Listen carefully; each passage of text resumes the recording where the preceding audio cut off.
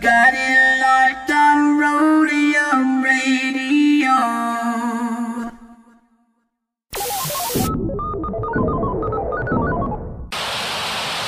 Hey Tony, drop that what bass? I bet. Dr. Dre in the place to be. Co-rockin' shit with my homeboy Steve. After Rodeo, get stupid time. Yo, don't think that you can get none of Dre. The motherfucking doctor, the bitch hopper, the sucker motherfucking stopper. I'm fucked up, so don't mind what I'm saying. I'm just kicking it. But Steve, Tony, yeah, and Susan, yo, we can choose it. Dope shit to put in a mix. Know what I'm saying? We kick shit like and that's a fact. And if your shit ain't in a mix, you know it's whack. And that ain't no bullshit.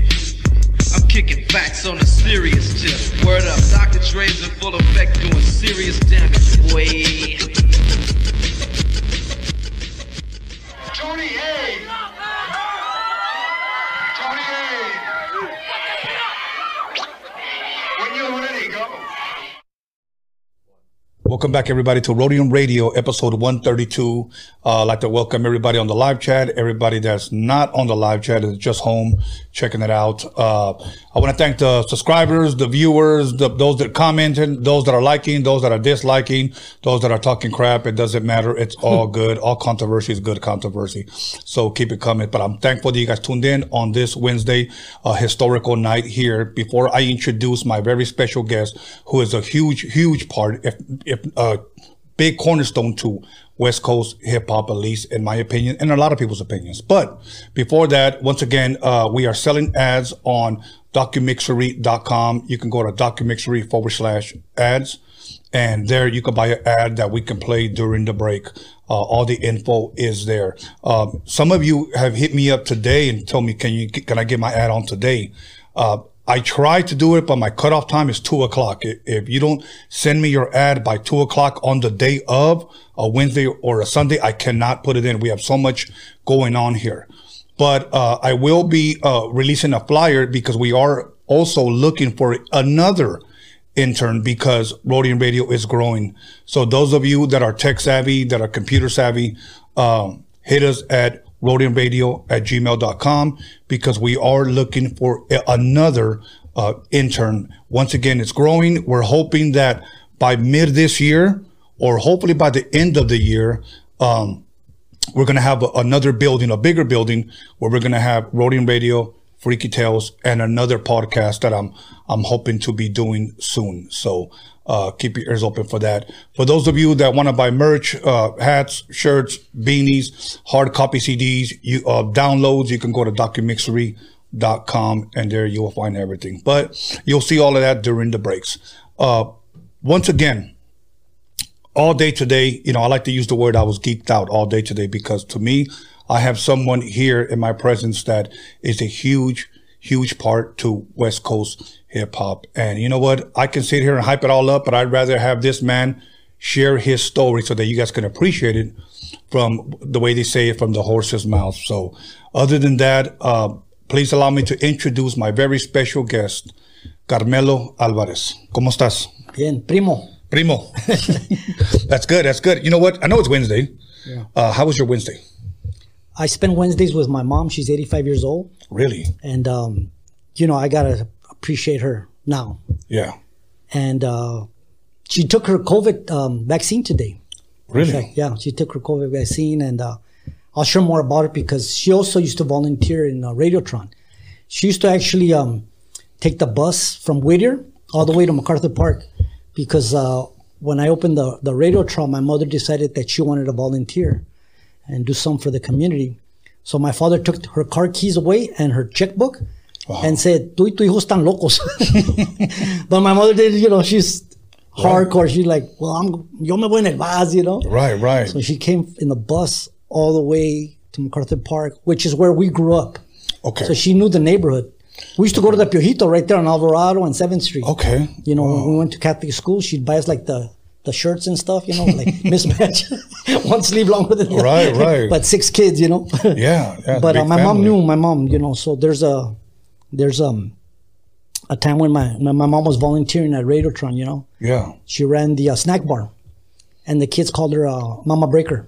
Mama breaker. Yeah. So when the women would come and find out about what kind of place is this, because it was all graffitied and they were scared, like it's pandillas, and Right. so I vienen las mamás, with their kids, Right. and I'll go. I told my mom, you're gonna work with me, but I'm gonna call you Sofia because I want to keep it professional. I'm not gonna go, Ama. That's the way we would do it. Ama. So, Right. Sofia, can you talk? Hable con la señora. I know that must have been odd because I could never call my mother by her first name. I mean, of course. I had to discipline myself, and she went along with it. Me and my mom have a great relationship. She's my best friend. That's awesome. She's my best friend, like all my life until today, Same thing with me. Yeah. That's the one thing that I could say that my mother was my best friend, and even though she's no longer here, neither is my father. I've shared in other episodes that to me that's probably even still now today one of the hardest things for me to still deal with because she's no longer here. So that's why now that I have time, I dedicate one day to spend with her. That's awesome. And so she would go like to the Piojito and say, hey, can you donate some toys, for the kids? My son has a youth center down there. Uh-huh. So they go, okay, yeah, get a shopping cart and fill it. And then she'd run over to the fire department, because she found out they had like Toys for Tots. So she goes, hey, my son has a youth center, So one Christmas, a fire truck pulled up with toys. And there was a gentleman from Otis Art Institute named Al Nodal.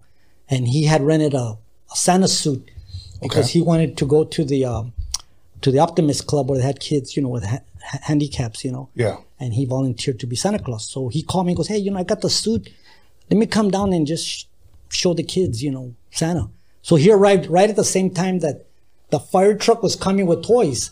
Mm-hmm. So he jumped up on the fire truck and he gave toys to the Radiotron kids, like that Christmas, Wow. But it was because my mom went hustling, down 7th Street, right, asking. And then when she was doing that, there was a paletero who was getting a ticket for selling without a license, right? And around what year was this? This was in 1980, from 83 to 85. But this was about 84 when this happened. And so the paletero was an older gentleman, about 60 years old, and he didn't speak English. So my mom goes, véngase, señor, my son has a center with kids. Véngase. So she brought the paletero, right? Right. So the paletero, I would let the paletero be in the lobby, and he would console the kids. There was this kid named Handy Kid, who was like handyman, right? But he was younger. He was like 12. And the paletero was from El Salvador, and Handy Kid was El Salvador. Okay. And Handy Kid was bitter because he said, if I had been born in America, I wouldn't have got polio because they have vaccines here, and in Salvador, they didn't have the vaccine. So he was bitter. So El paletero would be like, I think they come chipote or something. No, chipote. But I noticed the paletero at the end of the Radiotron night, when we were locking up, I know the paletero was a little, like kind of shifting a little bit. Right. So I observed him. I hid. Paletero had two things other than paletas in his little carrito. He had a Bible. He would bring out the Bible. But he also had una botellita. Una botellita. But another nice paletero. So my mom brought the paletero. Okay. So they call my mom Mama Breaker. Mama Breaker. A lot of the kids will remember her. I know you mentioned you lived around MacArthur Park. Mm-hmm. Where originally are your parents from? Are they from Mexico or from here? So originally we're from El Paso. Okay. So my mother's from El Paso and my father's from Chihuahua. Okay. So my father, crossed the border, met my mother at the Oasis restaurant, where my father was a cook and my mother was a waitress. Okay. They had like the soda fountains back in the days, Mm-hmm. So my mother says that one time these soldiers came in, one of them was black, and the manager told my mother to tell the black guy that he couldn't be in there. And my mother said, no, I'm not doing that. So from the beginning, my mother already, when she tells us the stories, right, she's already instilling in us, don't be racist, Of course. And you said no. And then so my mother didn't know that my father was telling all the clients that was her girlfriend. My mother didn't know. So she's like, what? So my father got his uncles to call my grandma and ask for my mother's hand in marriage. So my mother came home and my grandma goes, hey, vino el tío de Carmelo. My father's Carmelo. I'm junior, right? Carmelo. And she said, that he wanted to marry you. She goes, how come he didn't tell me? So my grandma goes, do you want to marry him or not? Mom goes, yeah. So then my father called. He goes, what did you say? ¿Por qué no me dijiste? Dice, pues, ¿qué dijiste? Pues dije que sí. Okay, bye. He ran down there, you know? Wow. So they got married on Christmas. Uh-huh. And the party lasted till New Year's. Because everybody's on vacation. So todo el rancho, you know, from Chihuahua to el rancho. Yeah. And all the factory workers were on vacation And just celebrated. for a week. Wow. So then in 1959, my father became a raitero. Okay. When they did the bracero, and they were allowing them to come across and work in the fields. Right. So my father was part of that cottage industry of buying a station wagon because Greyhound wouldn't pick up Mexicans. So the Mexicans would be on the road. So my father bought a station wagon and he would give rides to the workers and take them to like Fresno and Bakersfield. So one day my father wasn't coming home, like taking a long time to come back to El Paso. So my mom goes, pack your bags, we're going to Los Angeles. So we arrived at Union Station in 1959. I was like 2 or 3 years old. Wow. And I remember seeing the red cars, los tranvías, you know, Yeah. electricity. I literally arrived at Union Station Wow. in 1959. And then we moved to Pico Union. We moved around Westmoreland, Venice area. Okay. And we would go to MacArthur Park like every Sunday for picnics, you know. So I grew up there, right west of downtown, MacArthur Park, Pico Union, downtown LA, Broadway. And that's where I grew up, bro. So you went to elementary school here and high school out here? Yeah, I went to my mother put all of us in a Catholic school, St. Thomas. Okay. That's right off of Normandy and near Pico, Normandy area. Okay. So went there. It was like in the 60s. Uh-huh. So, man, we lived the whole 60s trip, you know. So, see, I thought you were going to ask me about sports because you always ask anybody. We're getting there. Are you into sports? Yeah, we're getting there. So I'm going to jump ahead of Yes. and answer the question about sports, right? Okay. So when I was in elementary school and it was my turn to bat, Okay. everybody be like, that's it, we lost. Really? Yeah. Because I always strike out, right? And then when they were picking teams for basketball, Uh-huh. they'd be like, you can have them. Like that? Yeah. Yeah. Wow. Because I was short. And so I would always fight because they would always be like trying to pick on me, like, hey, Shrimpy. And I'll be like, boom, boom, boom. Like, I'll bring down bullies, you know, like I would bring them down. Like, Puro madrazos. I would fight like 2 bullies at the same time, give them headlocks, you know. Wow. So it's very coordinated in some way, but not athletic in sports. Right. But I was good in boxing, you know. Oh, yeah. So the nuns, you know, they didn't know what to do with me. So I told them I wanted to do art. So they gave me a room during recess and lunch. I had my own like room with art supplies, and they told me I could pick one friend to join me. So I picked this guy named John, and he taught me psychedelic art. So we're painting like psychedelic art, and then he turned me on to Cream, you know, like Sunshine of Your Love. Uh-huh. Dun-na-na-na-na, dun, dun, dun. So that song was out, and we were hearing that, painting psychedelic art. Wow. Yeah. But my first music was Motown. So we'd go to the little dances, you know, in elementary school, and we danced the Pearl and the Bear Hug. But see, they weren't oldies then; they're oldies now. But Right. you're talking, you know, like La La La Means I Love You and Cowboy to Girl, and you know, Right.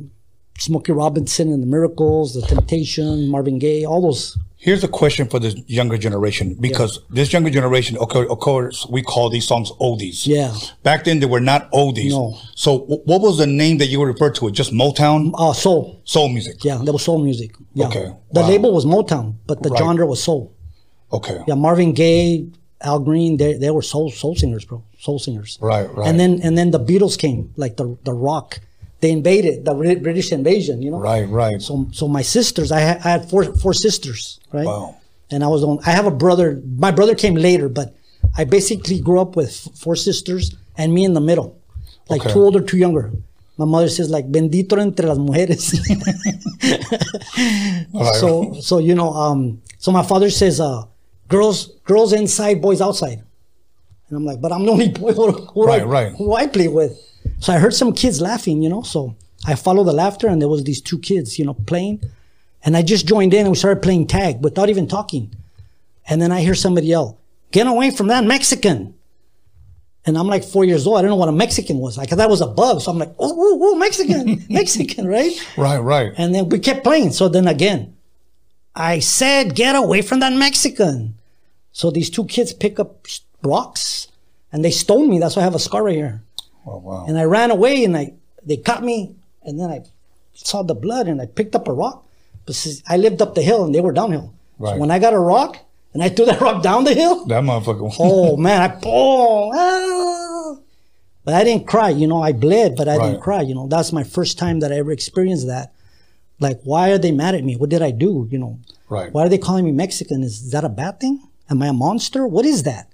Because they don't explain to you when you're growing up. And we grew up in El Paso. We talk caló. We mix Spanish and English, Right. That's natural for us. Right. When I talk to my mom, we mix half, así como estamos hablando. Spanglish, I guess Sí, you estamos hablando, de repente, que vamos a la tienda, que, Yeah. okay, well, let's go to Denny's. Yeah. We mix it up. It's natural for us. But there was no specifically like, son, come here, let's have a talk. You are a Mexican or you are a Chicano. No, we didn't. It's normal, bro. You're just growing up. Right. So there was a tree there, un arbolito. And when that happened to me, I went to that little tree. And I made friends with los pajaritos, and they were dropping eggshells. And then I picked up a stick and I started drawing. My first artwork, drawing on the dirt. And then my father taught me how to hammer, como clavar un clavo. And I go, I want a treehouse. So I built a treehouse. Once I built the treehouse, all the kids came. So I've been building treehouse ever since. Really? Radiotron, Peace and Justice, they're all treehouses, bro. Because when I built it, They came. kids come and play, bro. They come. That's the root of why I do what I do. That's what I'm doing. I'm recreating that every time. That's awesome. Yeah. And in that treehouse, you could be anything. Like me, I was Robin Hood. And we take the twigs from the tree, the inner tubes of the tires, Yes. Cut them and make like bow and Slingshots arrows, or some- slingshots, bow and arrows. So we were Robin Hood. I was Wolfman. My friend was Dracula. The other guys were Frankenstein. That's awesome. Like we were in the treehouse, and that led me to theater, later. Right. But at that time, I was just using my imagination and playing as a kid. Yeah. So when I went to high school, I tried out for football. Okay. So the coach said, no, you're too short. And I go, you're discriminated against me. He goes, okay, I'll let you try out. So I passed all the tests. They clocked me. I made it. So the first day, I went to Cathedral High School, right? Okay. So first game, helmets, cleats, shoulder pads. We're all running out there. So they put me on the bench and I go, that's okay. I'll get my chance. So they're calling numbers like number 54 replacing number 24. I'm like, oh, I better check to see what number I am. Right. You know what number I was? Blank. No number. The guy had no intention of ever letting me play. Wow. He just let me go through all that. So I got mad. I started cursing, fuck you, man, you're a fucking asshole. In my mind, I saw the whole stadium, Right. all the bleachers laughing at me. I mean, that didn't happen like that, but Right. in the imagination of a kid, like 14 years old, that's what I saw. Because you felt he made a fool of you. Yeah, I felt humiliated. So they brought the priests out, the brothers, it's a Catholic high school. They brought the brothers out and I'm cursing them out, And then the brother goes, well, you should have joined the drama club. We're doing a play called Oliver Twist and you would make a great street urchin. And I go, street urchin? What's a street urchin? He goes, it's like a hoodlum.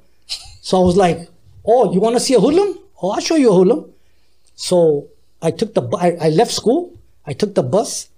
And on the way there, I saw they were protesting, Free los tres, Free los tres. And then back then, along Hill Street, they would have valet parking. So they would put the keys under the car, right? Mm-hmm. So I watched them and they put the key, inside under the wheel. And Yeah. So I went over there, hi, mister. And then I opened the car. I got the keys. I started the car. And I drove up to Woolworths where there was a bunch of homies kicking it right there. Right. And I drove up and I go, orale, you guys want to go cruising? They're like, yeah. Hell yeah. So they all jumped in. So I started running with the gang on Broadway because of the rejection of sports. Right.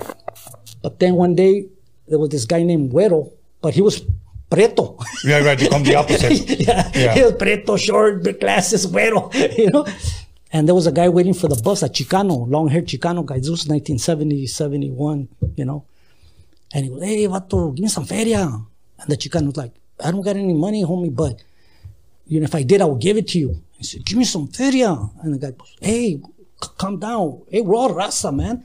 Haven't you heard of the Chicano moratorium? Did you hear about the walkouts, man? There's a movimiento, man. We're all raza. And when the guy got on the bus, the guy stabbed him in the back. And I saw the blood gush out. So I was like, dude, that's not in me, man. That's not me.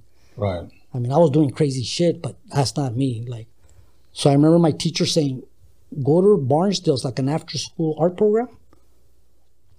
So I went over there, and that's where I met a guy named Chester Whitmore, another kid. He was like, I was like 15, he was like 16. And he goes, hey, you want to be in my tap troupe?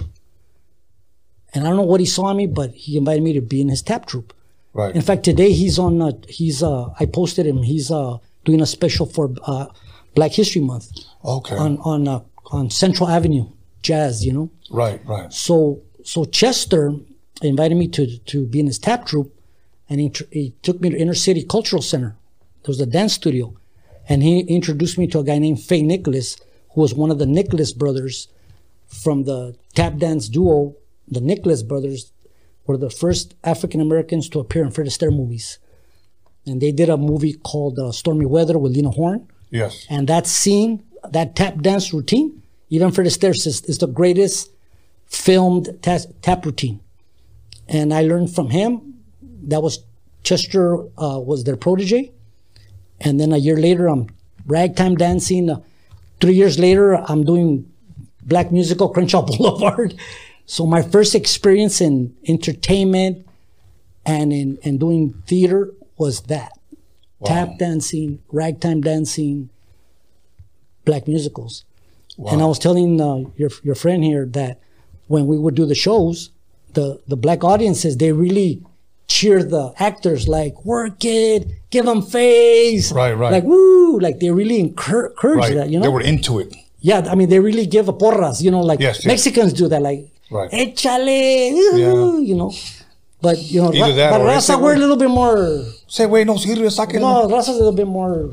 Conservative? Laid back, And so that was my first experience. And then after that, that center was on Pico and New Hampshire, near Pico and Vermont. And noticed that, hey, we don't have any cultural centers here. Where's there a Chicano cultural center? Right. So there was this old abandoned porno theater called Fiesta on Pico and Hoover. Really? And that's where they would sell, like all the Raza would be selling marijuana there. Like it was like an open market, right? Okay.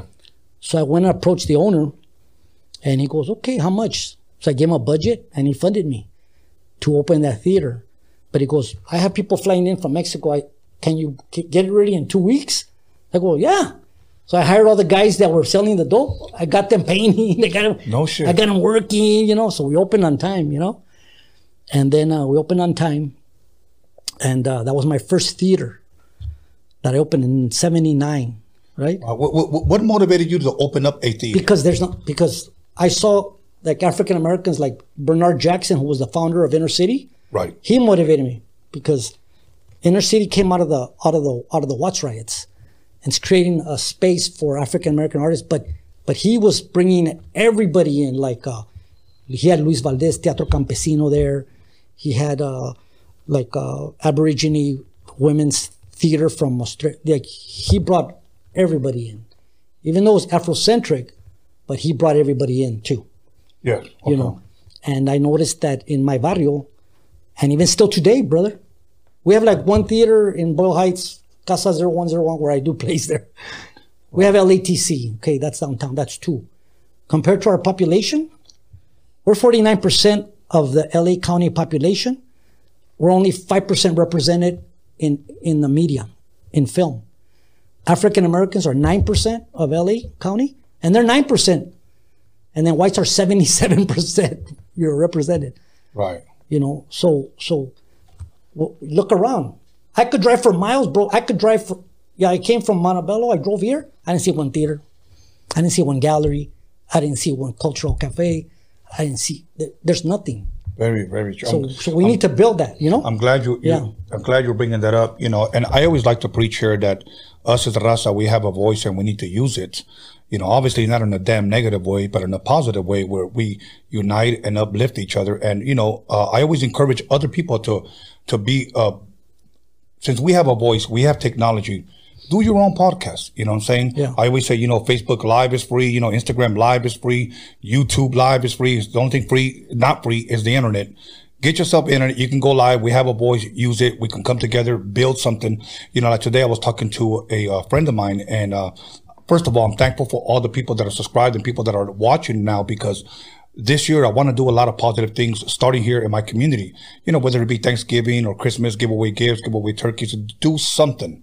That's really what I want to do, Yeah. And you're a perfect example of that you said, you know what, this is our demographic, and yet we have no theaters, we have nothing. Yeah. Where do the kids learn how to, if they want to sing or they want to get into acting or they want to build sets or they want to create art? So they go on the streets, man. They go hit up the walls, right? This one man told me this a long time ago, and at first, as a youngster, I didn't understand it. But here's what he said. He said, if we don't father our children, he said, the streets will. Yeah. That's what he said. We got to take them under the wing. Yeah. Like the graffiti writers, I took them under the wing. Yeah. But the city, they didn't want to fund that. They rather fund like buffing out graffiti. City of LA spends $9.5 million to erase graffiti. But you know what the budget for youth art is, for urban art? 0. You know how much it costs to incarcerate one tagger for a year? $250,000. Imagine what you could do for that. Wow. One kid for you. 250. $9.5 million to erase graffiti. Wow. But to pick up on the story that I'm going to lead into how Radiotron came to be. Yes. I think that's an important. I'm giving the background of me. Yes. So to kind of show that by the time I got to Radiotron, I had already done a lot of things. I had already toured and dancing. I had already opened a theater. And then after I opened a theater in LA on Pico and Hoover, I went to New York. I just decided to go there because I heard if you make it in New York, you make it anywhere. Yeah. So I took a one-way ticket, $100 and a suitcase, and I didn't know anybody. Wow. So I lived there 3 years. And in that time, I ran a coffee house showcase, and I produced off Broadway play, and I also produced a performing arts theater group in New York. Okay. Let me get this straight, okay? Because you just blew my mind right now. $100 and a suitcase, and you didn't know nobody. No. And you just said, I'm just gonna go. Yeah. Wow. Yeah. Faith. Yeah. Having faith. Yeah. I'm good because if you could make it there, you can make it anywhere. Right. So I took a one-way ticket to make sure I made it. That way I couldn't come back. Right. I had to make it. Now let me ask you this. Growing up and living in LA, then living in New York for 3 years, what years were those again? 1980 to 83. Okay, to 83. Yeah. Okay, because then you came back and that's what started Radiotron. Well, I'm going to say it's important to share when I was in New York. Yes. And I saw breakdancing on Fifth Avenue, kids on cardboard, breakdancing for money in the streets. That's the first time I saw breaking. Right. When I left LA, kids were on the street corners doing robot. Some of them were dressed like Michael Jackson. They had the white gloves. They looked like kind of mimes. They were like mimes. you know. Right. And they were doing pop locking. Like we grew up with Soul Train. We watched that. Pop locking on Soul Right. Train. And then the kids were doing roboting, And then I went to New York, 1980, and I saw breaking first time. I didn't see it in LA. I saw it in New York, like literally in the streets. And I said, wow, Yeah, that's a new dance. That's a new dance. That's the latest. That's like the new thing, Yeah. And then 3 years later, the Olympics were going to come to LA. This was in 83, right? Yeah. So my sister called me, who was married to Trinidad Silva. Trinidad Silva was an actor that I met when I was here in LA. And one day I invited him over for Thanksgiving dinner because he was from Texas and he didn't have a family here. So he made a love connection with my sister, Okay. and ended up getting married. So Trinidad is the guy that plays Froggy in Colors. Colors. Yeah. So there was another guy you were interviewing, I think it was Tony G. Tony who G, said, yes. I think the only guy that was in the gang was Froggy. No, he was not. Okay. He wasn't from a gang. He was like a worker in Texas, and they said, come to Hollywood and be an actor. So he did. He was in Hill Street Blues. He played a recurring role in Hill Street Blues. Uh-huh. He always because All Chicanos back in the 70s, that's all we had was gang parts. It wasn't like that's all you can play. But you know what? Okay. He was not a gang. He wasn't a gang member though. He wasn't a gang member. He was an actor. Right. From Texas. But I could understand a white director. You'll make a great, everybody. I auditioned for Walking Proud. When I read the script and they had Robbie Benson with brown contacts, no, Charlie. I said, Charlie with that, Okay, I'm going to say something, and you tell me if I'm wrong for seeing it this way, okay? Yeah. And I'll accept it. One question before we go to break is that today we have a lot of Chicanos, a lot of raza. They're proud to be in movies, and I'm all for it. Yeah. I'm all for raza winning. Yeah. I really, truly am. Yeah. But when they tell me, oh yeah, I play this cholo in prison, or I get killed by this cop, or I'm a dope dealer, and I feel that's all we're getting. Yeah. My thing is this, because many, many years ago, I was at a friend's house, and I won't mention his name. They were filming him for a documentary. Yeah. And these people were from Germany. And this one guy looked at me, and he told me, man, he goes, you know what? If you put tattoos on your eyes and maybe some right here, he said, I have a great role for you for my prison movie. And I'm not gonna lie to you. I said, man, is that how you see me, man? Yeah. I said, man, you know what? Fuck you and your movie. Yeah. And he didn't understand why I got upset. Yeah. Now, my thing is this. I'm not going to knock nobody's hustle, and I really want to say that, but I think that we should reject a lot of these damn roles. Okay, so see, there's a difference between the role and the story. Okay. See, you can play a cholo three-dimensional, and you could play him amazing. Richard Cabrales, he was nominated for an Emmy, I think. Uh-huh. Guy came out of Homeboy's Industry. He was in prison, but he's a great actor. Right. He transcends. He transcends because cholos are human beings, man. We're not a thing. We're not a. Cholos are human. You know what I'm saying? Right. So they have families. They love their mother. They have children. They have lives. We're real people, man. Right. But if you're allowed by the director and the story to really capture the humanity of the person, right, who happens to be a cholo or in a gang, but first and foremost, he's a human being. Right. Let us play them with dignity and be real with it. I mean, bro, you're from the neighborhood. That's family too, Yeah, of course. They have kids, man, mother. Yeah. You talk about your mom, I talk about my mom, Right. I mean, come on, cholos have mothers, grandmothers, fathers, brothers, children. Right. We're human beings. When we're portrayed in a stereotype where we don't have a heart, we're psychopaths, we That's just kill and about. revenge. And it's always the same story. My life in the barrio, the revenge, puro revenge, bro. There's forgiveness too. Right. There's sorrow too. There's pain too. Cholos cry too, bro. Right. Cholos cry too, man. Absolutely. They don't just have the tattooed teardrop. They actually do. We're human beings.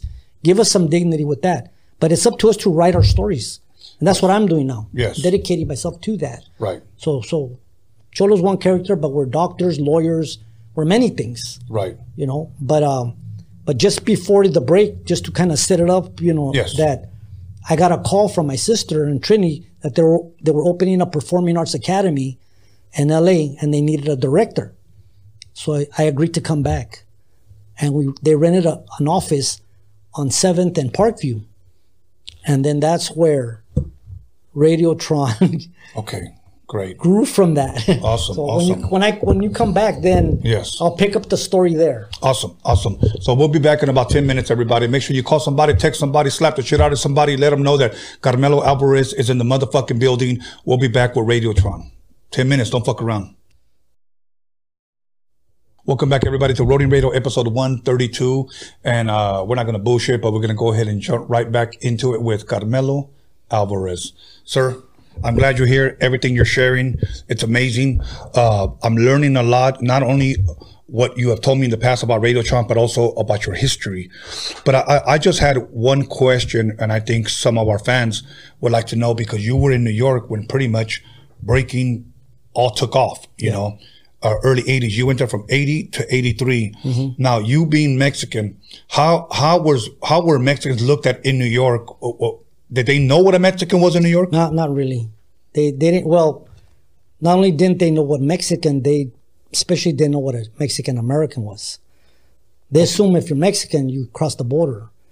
So they didn't know our history, that we were here when this was Mexico. Yes. Like my great grandfather from El Paso, we have documentation. I have papers that my aunt had shared with me that he had land here when it was Mexico.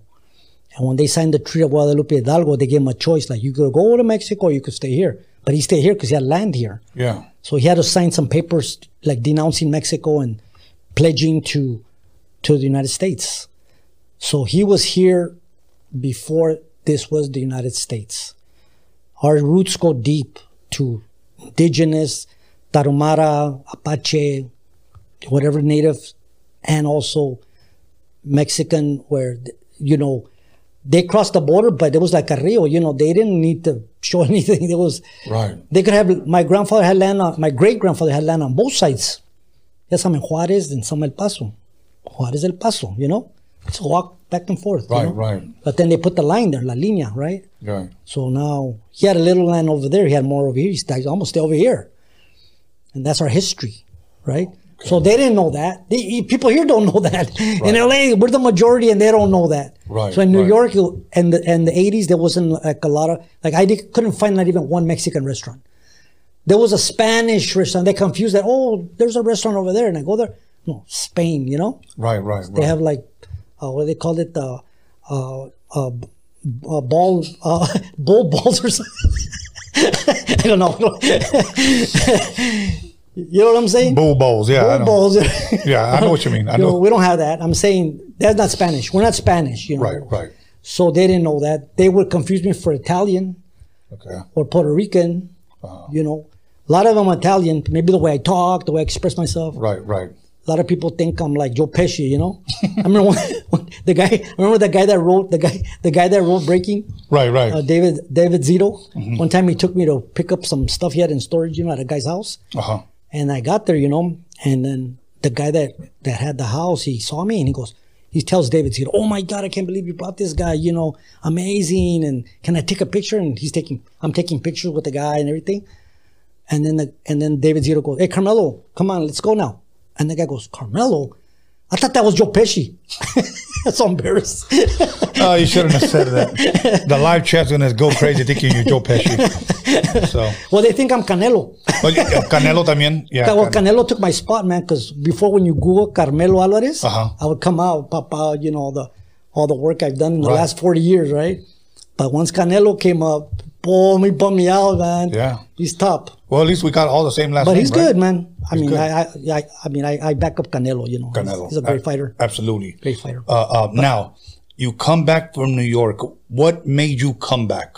So I got a call from my sister in Trinidad, Right. you know, and they're opening up Performing Arts Academy, and they're looking for a director Okay. to run that. So they knew me from running centers and, you know, Right. projects. So I thought to myself, this would be a good time to come back home Okay. because also the Olympics are coming to LA, Yes. and I'm kind of homesick. So I came back. They had rented an office from Jack Huntsberger on the corner of 7th and Parkview, across from MacArthur Park. And I actually moved in there, and I would go to the YMCA at the Park Plaza, which was the Nairobi room. Remember the Nairobi room? Uh-huh. Yeah. So Park Plaza, and downstairs they had a YMCA. So I would go and shower there and get steam, and then come have my briefcase, but I had my clothes in the briefcase. I come to work, you know, Right. to the office, right? Right. And I would work there. And one day I'm looking out the window, and I see this beautiful Chicana getting off the bus in front of the park, and I'm following her to the window. I go, nice, you know. So I go, I'm just kicking in my office and knock on the door. I open the door, and it's her with the big smile. "Hi, an agency sent me here to work with you." And that's the mom of my 3 kids. Wow. She showed up. Wow. Yeah. So then, so I'm there, and then one day Jack Huntsberger, the owner, calls me in the office, and he goes, "Hey, I have a building for you. I have a little building in the back. Would be perfect for your center, you know?" I go, "Okay." And then I go, "I need paperwork." So he made a rental agreement, and he gave me the keys. And he goes, "Oh, one thing though, every Friday from like 11 to 5, there's this club there. I think it's called Radio or something." He goes, "Just tell them they gotta go. They gotta. That's it. It's From 11 to 5? Yeah, from 11. It was an after hours. From 11 at night to 5 in the morning. 5 in the morning. That was Radio Club. Okay. So I'm on a date with Cynthia, you know. And when 11 o'clock came, I go, hey, Cynthia, I got to go check out this club, that building that Jack gave me. Right, right. So she goes, okay, I'll wait for you here. So I walked over there, and I heard three things. First thing I heard, I took one step on the steps, and somebody yelled out, fucking Mexican, and a bottle crashed. Like they threw a bottle at me, like a 40 ounce, and it crashed on my feet. I heard that. And then I heard, Madonna, Madonna. And somebody goes, what's Madonna doing here? And I heard this, slumming. So, fucking Mexican, Madonna, and slumming. Those are the words I heard. So I thought to myself, there's something going on here and they don't want me here. Right. Like they never talked to me. They never bothered to say, hey, you're the new guy. You know, we have this thing going. Or just fucking Mexican. Okay. Yeah, I'm not going to be discouraged for everything I've been through in New York. Right, Grew up in the hood. You know, everything I've been through my whole life. Right. Prepare me for that moment. From the little kids, get away from that Mexican, trigger. You think if everybody says fucking Mexican, I'm going to stop and... Right. No, bro. Everything in my life happened, prepare me for that moment. So I go inside. First thing I see is Ice-T's rapping on stage. The gloves, you know, spinning. And Ice-T's calling, like, it's like a call and response, you know? And he's like calling the moves, like, we got Chick City in the house, head spin. You know, he's calling the action as the breakers are dancing. Right. And I go, this is the new movement here. Bebop, the beatniks, the hippie movement. This is the new social cultural movement. Right. And that's what I saw. I saw people of all ages, all backgrounds. I saw Ice-T rapping on stage. Right. So I went back to the owner and I told the owner, I go, you know what? It's a good thing. Let's keep them. He goes, okay, well, just keep charging them whatever they're paying and you pay me that'll be your rent. So I went and met with the guys. The Ice-T and them, they were DJ, they were like rappers and DJs. They were the artists. Right. But I met with the promoters, like these two white guys. So I met with the owner. It's just me and the owner. Okay, I have a building for you. I don't know anything about no radio or nothing. Right. And then I told the owner, let's let him be here. You know, it's good. So I went and met with the promoter. I go, hey, I like what you guys are doing. You guys can keep staying here. And you know what the guy told me? Fuck you. You don't know who we are. Oh, okay. Wow. Like that, huh? Wow. And then, so I'm there by myself. The building's all painted black. So the guy that had it, another white guy that had it, and the owner moved him to the front building. He was renting to punk rock groups. It was like an underground venue. Right, right. Okay, and radio was one of the clubs that rented. Right. Know? And so I'm there in the building, and I get a knock on the door, and there's these big tall black guys come in there. They're, hey, you fucking Mexican, get the fuck out of here, you know, trying to bully me. But as I told you my background, what was my first experience of dancing and entertainment?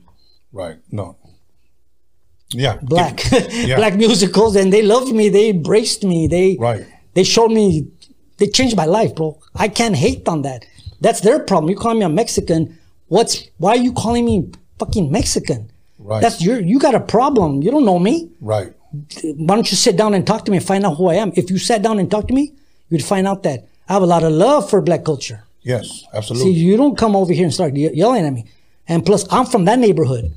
Since 59, now that's my neighborhood, you know? Right. So I'm coming from that neighborhood and I'm like, you know what? Get the fuck out of here. Right. Straight up like that. See, I can be street, code switch, yeah, street or corporate. Boom, corporate switch, you know? To Jack, the owner, yes sir, Mr. Huntsberger. Street guys, they don't come correct, I'm gonna snap, you know? Yeah. I mean, that's how we're raised, right? You're not gonna get punked. So then they leave. And I'm there by myself. I got like $5 in my pocket. I'm thinking, how many flyers can I make for $5? You know? Get another knock. I open it. this guy. Hey, I'm from Canon Films. Who the hell has this place? So I had the manila folder, you know, with the lease paperwork, and here it is. Okay, Mr. Alvarez, we're trying to make a movie here, Breaking. And I go, okay, well, how much, you know? And then they told me, oh, we'll pay you so much, you know. We want it for a week. And I go, okay, fine, I signed. So now the next thing is, here come the graffiti writers, right? Mm-hmm. And the building had a payphone. Yeah. So that's what I used. I didn't have money to get a phone. You know, I used the payphone in the lobby. Yeah. So I'm there, you know. Craze and Graph One are painting Radio Club. So here comes the Radio Club promoter guy, right? A Russian guy. He's like, ugh, they gotta pay me for that. Ugh. So he runs away, you know, goes to the producers, get a call, ring. Can I talk to a graffiti artist? I go, yeah. Hey guys, they want you on the phone. Graffiti writers come on the phone. Mm-hmm. Hang up. They go and buff out Club, and they put Tron, but they put Radio with the O as a heart, and then Tron, the O is a heart. So Craze and Graph One. Craze, Puerto Rican, New York, right. Graph, South LA, graffiti writers. They're like 15 and 16-year-old. They paint that. And that's how the name Radiotron came to be. First source, I was there, bro. Right. I watched it. And if you look closely, if you ever see Radiotron and you look closely, you can notice it's a little gray around where they buffed. You could, you know. Oh, I see what you're saying. You could still notice a little gray around it. And that's how that name came to be. Uh-huh. So then they came and filmed. So now here comes Ice-T, here comes Boogaloo Shredder, here comes the whole cast. So they're all filming the dance scene and everything, right? So at the end, the crew came with buckets of gray paint. They were going to buff everything. I'm like, no, hold it. Just leave it like that. I don't need it. Oh, I don't need that. Because now it's nice, you know? Yeah. It's like, hooked up, man. So you just said, just keep it. Of course, bro. It was all dark and scary. Now it's all, just keep it, you know? So now I'm there by myself again. Another knock. I open the door. This little kid, Gizmo, from the Hungry Breakers. Hey, mister, can we break in there? I go, yeah, sure. Hey, the man said we could break. Dice el don, you know. Hey, the next thing, boom, they all roll. Because the kids were outside when they were filming. Uh-huh. The Hungry Breakers evolved into Air Force Crew. There were kids that would dance in front of Piojito or MacArthur Park for money. The Hungry Breakers. Right. They were all 11, 12, 13, bunch of little kids, right? So I let them in there. But I didn't have any music. I had no sound system. I had no money. I had like $5, right? You know? And the money from the movie, yeah, I had got a lawyer to make my nonprofit Youth Break Center. She absconded with the money. Really? Yeah. She absconded with the money. Okay? So again, I'm there like no money, right? Wow. So I let the kids in. So here comes a Native American guy that the kids call Psycho. Because he was a little bit slow, you know, but very big heart. Right. And he's all in camouflage and he has a big boombox, right? Hey, mister, you need a security guard? And I'm looking at his boombox. I go, well, if you let me borrow your boombox, you could be the security guard. He goes, okay. Puts the boombox on the stage. So now I got my boombox, got my breakers, and I got my security guard, Psycho. And that's how it came together. That's how it came together. And then my mom came, you know, to help. My wife used to work the office, like get everybody to sign like parental permission slips and, you know, watch the door. It was like 50 cents to get in. The summer, 50 cents all day. Where can you find that? You know, right. 50 cents all day, you know? That's amazing. So that's how, that was the posse, the crew. Yeah. And as far as anybody else, they never came back. A year later, after it built up, Animation came. Animation showed up one day. Rest in peace. Yeah, rest in peace, Animation. He showed up. He was 17 years old. And he wanted to come and he wanted to stay there. I go, okay, I got to talk to your mom. So I went and met his mom. Uh-huh. She gave permission for him to stay there. I gave him a room and he used to stay there, Animation, you know? Wow. And now, Animation was, a lot of people say it this way, he was famous for being at Venice Beach a lot. Okay, so Animation's gift was being funny. Mm-hmm. And very talented dancer. Amazing, creative, and rapper. He made his own raps, his own beats.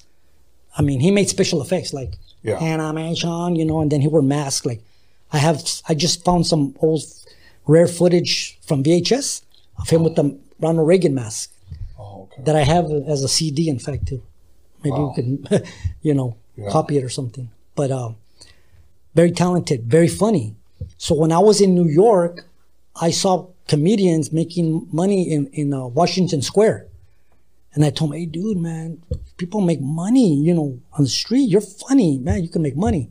So I took him down to Venice Beach, and he set up his thing, and he made a living for, like, Yeah. till the end, man. He was known for that. But he started, you know, when I met him, he had actually won the Coca-Cola dance contest. And he was coming off of that, right? His dream was to be in the movie because all these kids came after Breaking One. Right. So then a year later, after the Olympics, we went to the Olympics. They released the movie Breaking, then Beach Street. So we would actually go to the theaters where they were showing the movie Breaking and pass out flyers. And people would leave the theater, the movie theater, To go. and go there and be like, wow, this is just like the movie. Wow. It was weird, you know? Yeah. And then the Olympics came, and the cops they knew they would bring kids there, like runaways. They wanted everybody off the streets. You know, during the Olympics, they were giving even suits to homeless people. Go ahead. So they didn't mess with me, you know. So then the kids went and danced in front of the Coliseum, but the LA Breakers, they were in the closing ceremony of the Olympics. Yes. But the Radiotron Kids animation, he was in front of the Coliseum dancing, you know. We got like a little sponsor on the side, you know. Okay. And then the owner says, hey, you know what, I'm gonna sell the property. And I go, well, can I have the building? And he goes, yeah, if you can move it, you could have the building. It just hit me in the head, you know, because you can move a building. Okay. It's possible, Yeah. right? This is the way I think, Right. you know.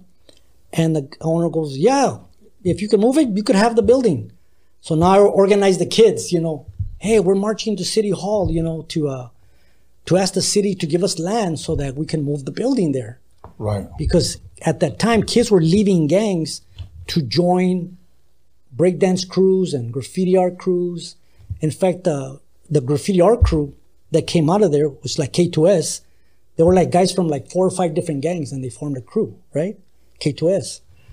And so kids, the city's talking about, especially like in the 80s, with the crack and the Uzis Right, and yes. Batarams and all this. The gang violence at all-time high. But now the kids are leaving gangs to join battle breakdancing, graffiti crews, DJ crews. Don't you think that's a great solution that the kids invented? Yes. The city turned their back. In fact, the Surgeon General declared breakdancing hazardous to your health. Wow. And I'm like, why don't you declare gangbanging hazardous to your health? So the news came and they interviewed the kids, you know, oh, have you had injuries?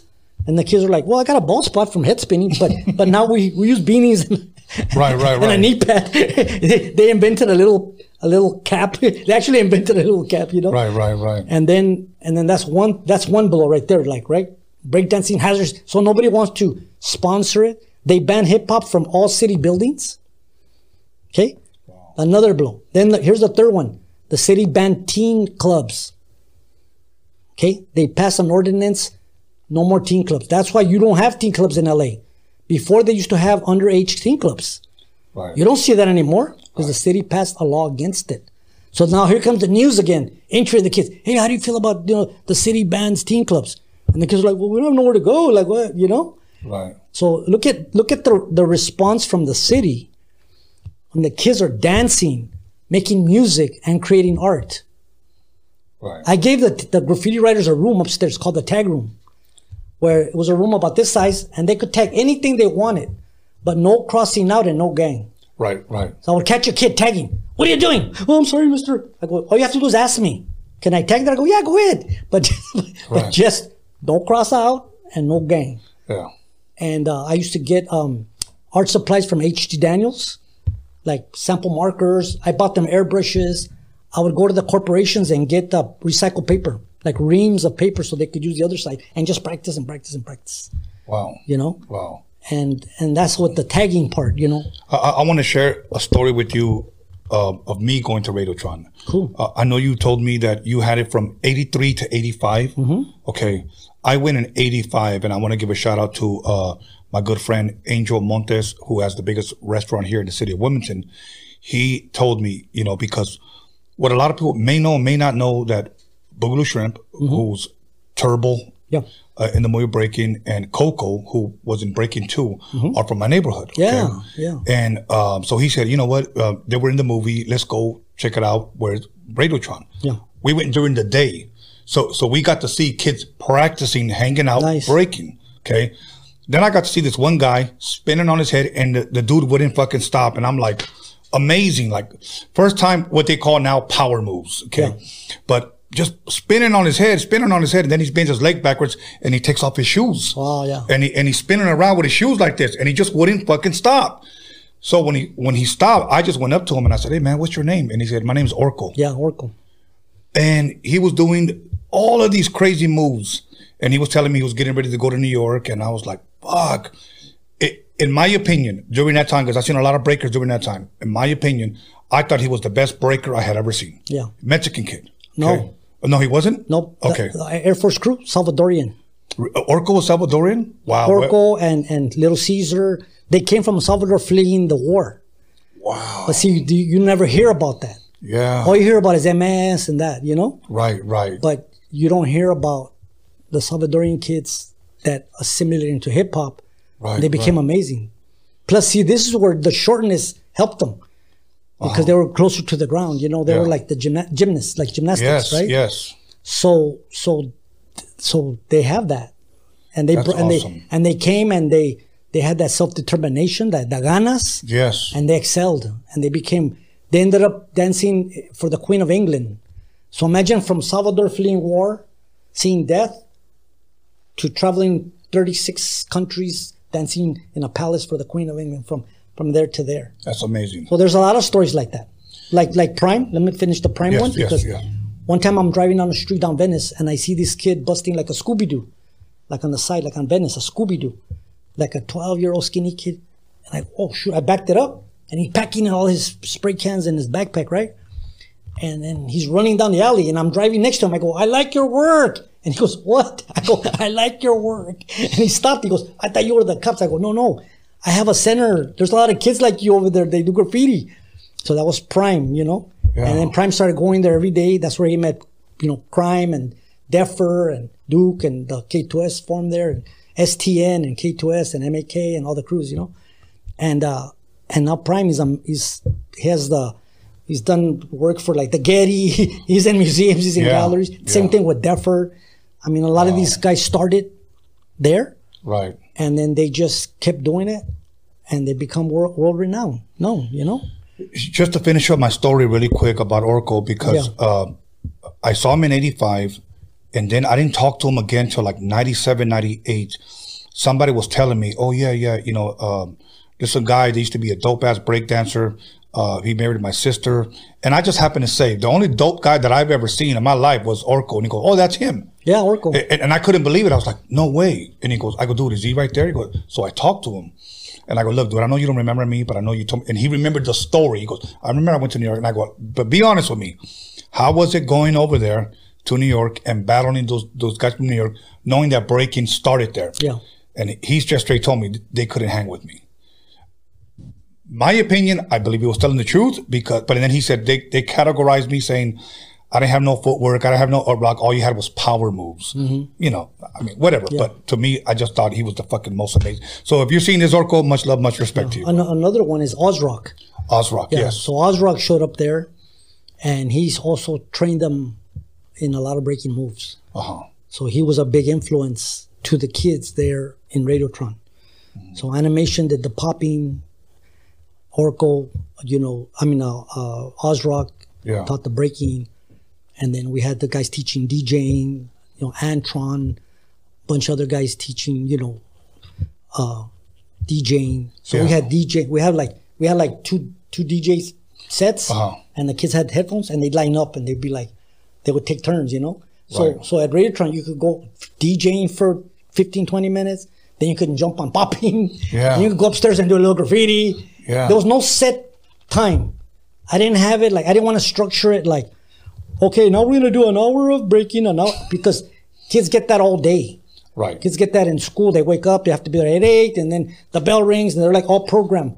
So where can kids go to just relax and have a creative space where, you know, it's safe? Yeah. There's no drugs there, no drinking. It's just practicing music, dance, art. You have a guy like me there, you know, a Chicano guy. You have my mother, the grandma. You have my wife there, you know. Right. So this is the atmosphere. This is the vibe. Parents felt comfortable leaving their kids there. Right. And there's another kid that came out of there was a will dog. He was a little white kid. The mother took him there, you know. He said, go in there and survive. Well, that's Will Dog, who formed the group Osomatli with Cut Chemist and Charlie Tuna. Okay. You know, so Will Dog came out of there when he was like 10 years old.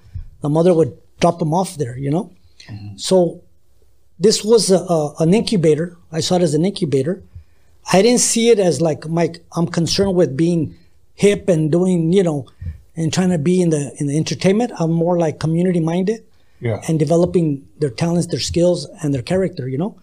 So when the owner said, well, if you can move the building, you could have it, we marched to City Hall, the city turned their back on the kids. But Canon Films saw the news because we were all on the news, right? Right. And then they showed up and they're like, hey, we saw you on the news. What happened? So I told them the story that the owner gave us the building and we marched to City Hall and tried to save it. But the city, they weren't interested because of, you know, after they ban hip hop in all city facilities, right. The Surgeon General declares breakdancing hazardous to your health. After all that, the city's like, no, no.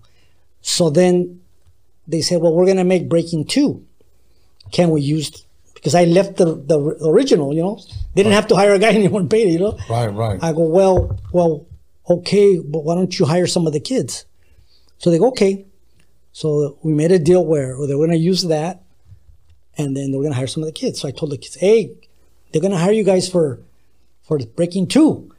Go get your work permits, guys. Go get your, if you need a Social Security or, you know, get your paperwork. you know where to get it. Right. Across the street, get anything. You can buy anything. Pretty much. Get the paperwork, you know. Even a driver's license. I used to tell the guys, the miqueros, you know, like the micas, you know. Sí. I go, man, you guys do more than Obama. What do you mean? You guys provide more green cards. You guys provide more green cards than Obama, you know? So then they were like, nah.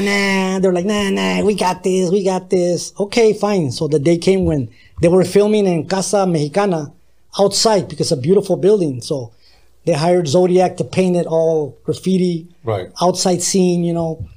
And I drove them there, you know? Here's what I want to do. I'm going to press pause right there because we're going to take a 10-minute break. Yeah. But when I come back, I want you to share where they got the story from to make Breaking 2. Yeah. Okay. I think it's very, very important that this is documented and that you share your story because Breaking 1 was a success. Obviously, that they wanted to make a Breaking 2. Yes. And I also want to know how it was or when you met Boogaloo Shrimp. Coco and those guys. Yeah, sure. So we'll come back, everybody. Cool. So we're going to go ahead and take a 10-minute break. So go ahead and warm up your food. Go just have a Modelo. Come right back and join me and Carmelo Alvarez in this awesome Radiotron historic interview. So 10 minutes, we'll be back. Welcome back, everybody, to Rolling Radio episode 132.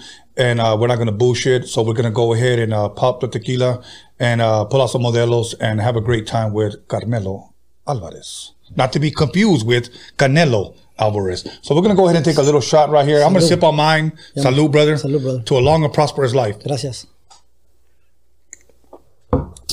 Pick up where you left off, Carmelo. Yeah. And then I'm going to bring it back to something. Okay. So the deal was they're going to film the interior shots at Radiotron at the Youth Break Center. And they're going to hire some of the kids. Okay. So when the day of filming came, I dropped off the kids over there at the Casa de la Mexicana in East LA. Right. Because they were doing the exterior shots. Okay. And this is for Breaking 2. For Breaking 2. Okay. So I had told the kids, hey, you need to get your work permits, you know? And they're like, nah, we got it, you know? Right. It's like, okay, All right. I dropped them off. I came back to the Radiotron, and you know how I mentioned that we had the payphone was in the lobby. Yes. That was our phone. That was our admin. That was everything. You know. Right. So I went there. I go, okay, I'm gonna wait for their call. About 5-10 minutes later, ring. I pick up the phone, and there's quiet. And I go, you guys want me to pick you up, huh? And I heard a little voice, yeah. Okay, I'll be there. So I went and picked them up because they said that after they had their costumes and makeup, that the assistant director came around and asking for permits. And they didn't have it. Wow. Some of them got sent home. Animation got in. Right. So he's in there with a mask, you know. I think Little Caesar, a couple of them got in, you know. Yeah. But most of them, they didn't, you know. And so then the movie came out, right? And I go see it. Little did I know that it was the story of Radiotron of trying to save a center. They never mentioned that they were using that story. But the thing that hurts me, honestly, is that the character of the director of the center, of the youth center, they use an African-American older actor and a white mime. Why couldn't they use a Chicano actor or Mexican guy? Right. But they had to use an African-American, not the actor's fault, Right. and a white mime to be the center directors. Right. And then in the movie, they saved the building, and the building was called Miracles, right? Right. Well, when people ask me, well, how did you get the building? Because, you know, no money, no support from the government. Right. It's a miracle. It's a miracle. Because when I get a building, I always say a prayer. I say, God, if you want me to have that building, you're going to give me the keys because you know what I'm going to do with them. Yes. And you know what I'm going to do with the keys? What are keys for? To open. Open doors. And that's what I do. I open doors. And Radiotron's one of 12 buildings that I've had that I've opened. That's the most famous one, but I've opened others. In Tijuana, I converted a narco tunnel house into an art center, Casa de Túnel in Tijuana.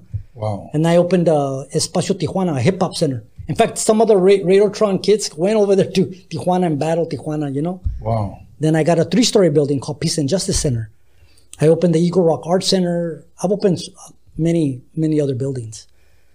And that's my purpose in life, is Right. to open doors. My goal is to have nothing. My goal in life is to have nothing but peace of mind. I don't need material things. So I'm working on some film projects, and I plan to, use the money, first of all, to help my kids to realize whatever business or dreams they have. Yes. Because they've paid a big price of me working with the community and not giving a lot of time to my own kids. They're the unsung heroes, bro, our families. Our moms, our wives, our partners, our children. While we're doing our thing, sometimes they pay the price too, because we're making sacrifices. Like, I got to pay the rent for the center, and maybe I can't buy them things, or I can't take them to Disneyland because I got to pay the rent. Right. We're struggling, Right. So my goal is to first and foremost take care of my children, and then to go to, I have a list of the 10 more poorest countries right now, because I'm a part of Generation Hip Hop Global. We have 67 chapters around the world. And they send me a list of the 10 most poorest countries, like Hades and Brazil and Mexico and, Uganda and all these other places. Right. So I'm going there, and I'm taking them whatever, like if they need a dance floor, we'll build it there. If they need DJ equipment, if they need a center, give them seed money to build the center for them. And that's what I'm going to do. You mentioned that about Breaking Two, and I want you just to elaborate a little bit more, because what do you think? I mean, they got the story for the movie. Was it that interview that you did with the news? Yeah, because they saw it on the news. Okay, can you share what you said on the news and how they used it for the movie? Okay. Well, what was in the news was that the building was being shut down because the owner sold it to developers. Right. So if you look at Electric Boogaloo, they're fighting against the developers. And they even have the bulldozers there and the kids dancing for the bulldozers. Right. But in the real Radiotron, the wrecking ball came. I was there when it went down. Fuck. Like wrecking ball hit the roof, poosh, and then I went inside, you know, because they were knocking the building down, and I saw just the rays from the sun hitting Radiotron, and it was like the blends, the colors, because it was kind of dark in there. Right. But when the wrecking ball hit the roof, just rays of light hit it inside, you know, and that was the end. The wrecking balls hit it, you know. Right. But in the movie they saved it. Right. You know, the kids saved it. They gathered money and saved it. But in reality, no. In reality, they shut it down. The kids went in the street. A lot of kids, we lost them because since they were leaving gangs to join breakdance crews and battling and dancing, not in fight, you know, street shootings and drive-bys and that, a lot of the kids just went back on the street. So we actually, sad to say, we lost a lot of kids. Little Tough, you know, from the Dominoes, he was a regular at Radiotron. Just such a beautiful, wonderful kid. It's so sad, man. I feel like even like I get emotional, you know, sad, you know. And that's one of others that they're no longer with us. Is they went back into the street life, you know. Yeah. So we can solve this, you know. The city spends so much money on incarcerating the youth, on buffing out graffiti, on making laws against youth culture, and we could turn this around. It's not too late. You know, we can still do it. This is the thing I'm going to advocate till the end of my life, you know. Right. This is what I do. I'm a youth advocate, and I use culture as a tool to empower the youth. It's a healing. It's a sacred, creating space. See, that's the other element. Like, you know, the fifth element was knowledge, you know, hip hop. Right. Well, there's another element that's not talked about, which is space. Like Kool Herc, he started in a space, in a community room. Right. Like in the Bronx. For the people that I'm sorry for interjecting. No, it's okay. For the people that may not know what we're talking about first of all, the four elements of hip hop, which is MCing, DJing, B-boying, which is breaking and popping, and graffiti. Okay, the four elements. People have added knowledge, and you're saying space, a place where people can come. Well, if you don't have that, if Kool Herc didn't have that community room, right? There wouldn't be no hip hop. There wouldn't have been it. And then also it was youth, because he was doing it for his sister. I think she was 15, 16. Yeah. Maybe like sweet 16 party, you know? Yeah. So teenagers, youth. Because I was in New York, you know, in the 80s, and the clubs, they were very exclusive. Like Club 54, you had to wait in line and you had to dress a certain way. Where the kids don't have no money. They're not gonna. Plus, they're not even 21, you know? Right. So we need spaces for kids to socialize and be creative. That's essential. And I really believe, because it turned my life around. Yeah. When I was 15, I was doing travieso, running around. Right. But I went to Barnesdale Junior Art Center. I met Chester, turned me on to tap, changed my life, bro. You know what I got? I got this. Yeah. Wow, you're really good. I am? Oh, wow. Nobody told me that. And that was your pay. That was it. So I'm giving that back to the kids, you know. That's awesome. This is what I do, bro. That's a beautiful thing. My purpose in life, you know. Now, let me ask you this. When Breaking 2 came out, I know in Breaking 1 they paid you. Mm-hmm. Breaking 2, did you get anything? Yes. Okay, so now we're going to get into Breaking 2. Okay. Because in Breaking 1, the lawyer absconded with the money because he goes, they have to write me the check because you don't have a bank account. Mm-hmm. So when I went over there to buy food, I need money. Gone, bro. But in Breaking 2, so in Breaking 2, they paid me. Okay. And by then, I had my son. So my wife, she lived with her mother, you know, and then she came one day and goes, hey, my mom said either hook up with you or we can't keep living there, you know. Right. So I went and rented an apartment. So I used the money to rent an apartment, and that's where KDAY and Tony T and Macatech Mixmasters. Yeah. Tony, it all worked out, but it's just a divine intervention. Right. Because when I worked every day open 6 days a week for the kids, in the summer all day from 11 to 7 at night, and then on Friday and Saturday nights. So you know what I did on Sunday? Sleep. You can't have a family. Right. You work all week, sleep all day. So I was like, Tony said, hey man, let me do some shows over here. I said, handle it, bro. Because I need to spend time with my family. You could be up there all night Saturday. Right. And I won't be with my family.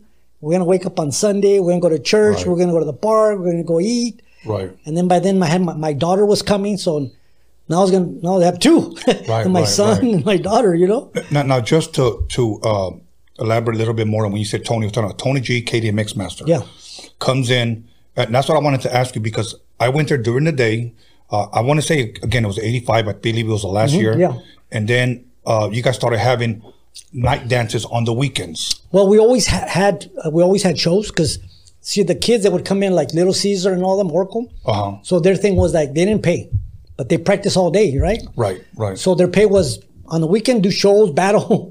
Okay. That's your pay, you know? That was the Right. attraction, right? Since I couldn't get any grants, no donations, nobody wanted to be on the board. I only had one board member, Lindsay Haley. She was a poet from Venice Beach.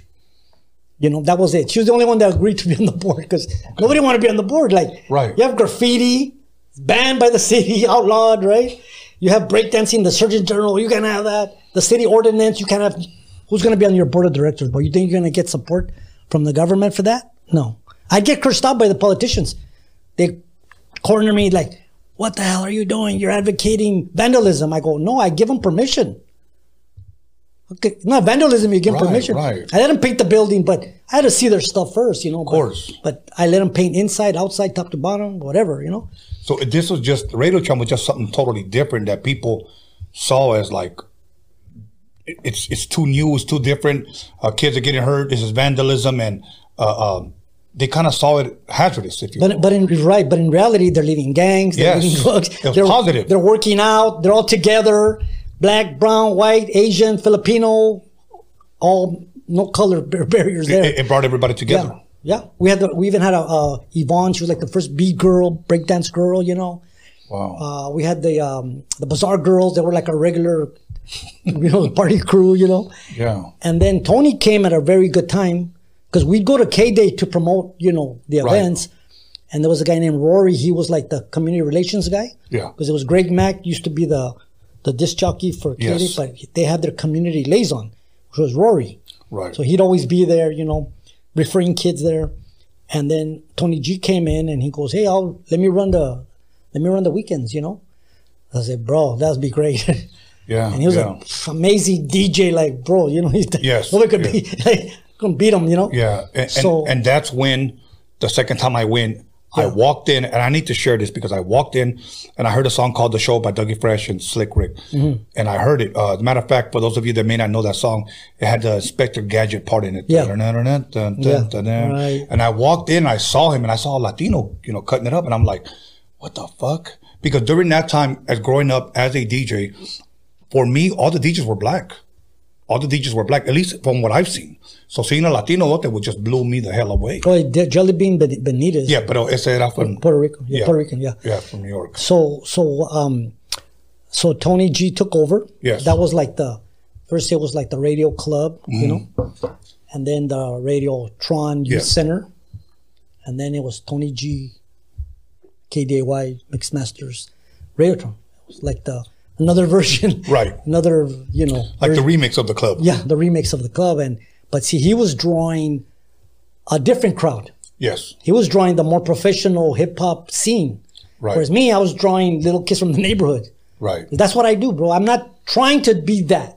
course. I'm doing what I'm doing, and I'm happy. I'm blessed to know my purpose in life, and I feel fulfillment in that. Yeah, I don't inspire to be, to blow up and Right. and have a house in Beverly Hills and drive a Ferrari. I aspire to give money to people to open youth centers, and I'll probably upgrade my RV. That's about it. Right. But that's not my purpose. So Right, I'm right. okay. Like if you know what your purpose in life is and you're doing it, you're happy. Right. You're like, success is being happy. Right. So it's not how much money you have, is are you happy? And I'm happy, bro. I found happiness. Likewise. And I found happiness because I chose happiness. And people are like, yeah, but what if something bad happens? I go, well, I might feel bad, but I'm not my feelings. My feelings is something that I have, but it's not who I am. Right. I went from being the guy that swung out. Right, struck out, yeah. They didn't pick. You could have them. The guy with no number. Right. to being a loving, caring, creative, funny, and sometimes smart, because I'm still working on that. Knowledge. I'm working on the fifth element. I'm working on the fifth element, Right. But I encourage people listening to create space. Yes. And also to form a movement. If you get like 10 homies to put up $200 a month, go rent you a spot, man. Yes. But make sure it has parking and check out the zoning to make sure you can get permits. Yeah. Because when it blows up, you don't want to get shut down, and sustain it. And then from those homies, 5 break off and they open another spot. So now you got 2. And then from that spot, those break off and each one has 1. So now you got a whole community creating culture, like venues for the youth, for culture, for music, for dance, for art, for cultura. La cultura cura, Sí. That is our medicine. From the traditional, from the beginning. It's our medicine, bro. It's the best of our people. Absolutely. Just highlight the best of a people. That's culture. Yes. Is the best of a people, the morals, the values, the tradition. That which you're going to pass on to your children and your children's children. Awesome. And that's why when I say I'm an advocate for youth and culture, because youth are the light and the hope of the world. And culture is the best of the people. That which you're going to pass down to your children and children's children. And this is my purpose. That's beautiful. And that's why I'm here with you. And I'll say salud to... Hell yeah. I got to pour myself some more. Salud to la cultura. To la cultura. Yeah. Y los jóvenes. Los jóvenes. Unity amongst raza. So. Salud, brother. So yeah, so that's how it happened. And I saw the film, and I'm like, they never gave me the credit. It's okay. I wasn't doing it for the credit. So I don't hate on that. Right. But I'll tell you this. Movie Breaking. Yes. It cost $2 million to make. Yeah. And it made, like, after, DVD, sales and all that, up to 50 million. After Breaking came out, Right. I think the first year it made like 38 million, right? Wow. And only cost 2 million. So that 36 million to play with. Now, if the Radiotron is closing and the owner's selling the land and he's giving us the building, don't you think they could have put at least $1 million? Like at least 10% of whatever the movie grossed, like, and buy some land and donate and write it off? But instead of doing that, they went and made a Breaking 2 and took the story, but no credit story by. And they didn't even put a Chicano as the director. Yeah. They should have put a Chicano as a director, because our people, they don't see anybody that looks like them in those positions of directors and authority. Yeah. Now, I give mad respect to my colleagues. Ben Codwell, Project Blowed.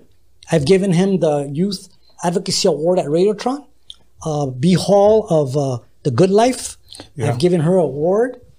We gave Shabadoo an award, a Lifetime Achievement Award. Rest in peace. Rest in peace with the Universal Hip Hop Museum. Yeah. And we gave him an award. I gave Boogaloo Shrimp an award for, the same thing, That weenie. I give them awards, and I give like some graffiti writers, awards too, like the Golden Spray Can Award. Right. So I always acknowledge the artists, the advocates, but I feel that the people that hold space, that we need to acknowledge that, and we need to build that, because that's the incubator where you can grow the culture.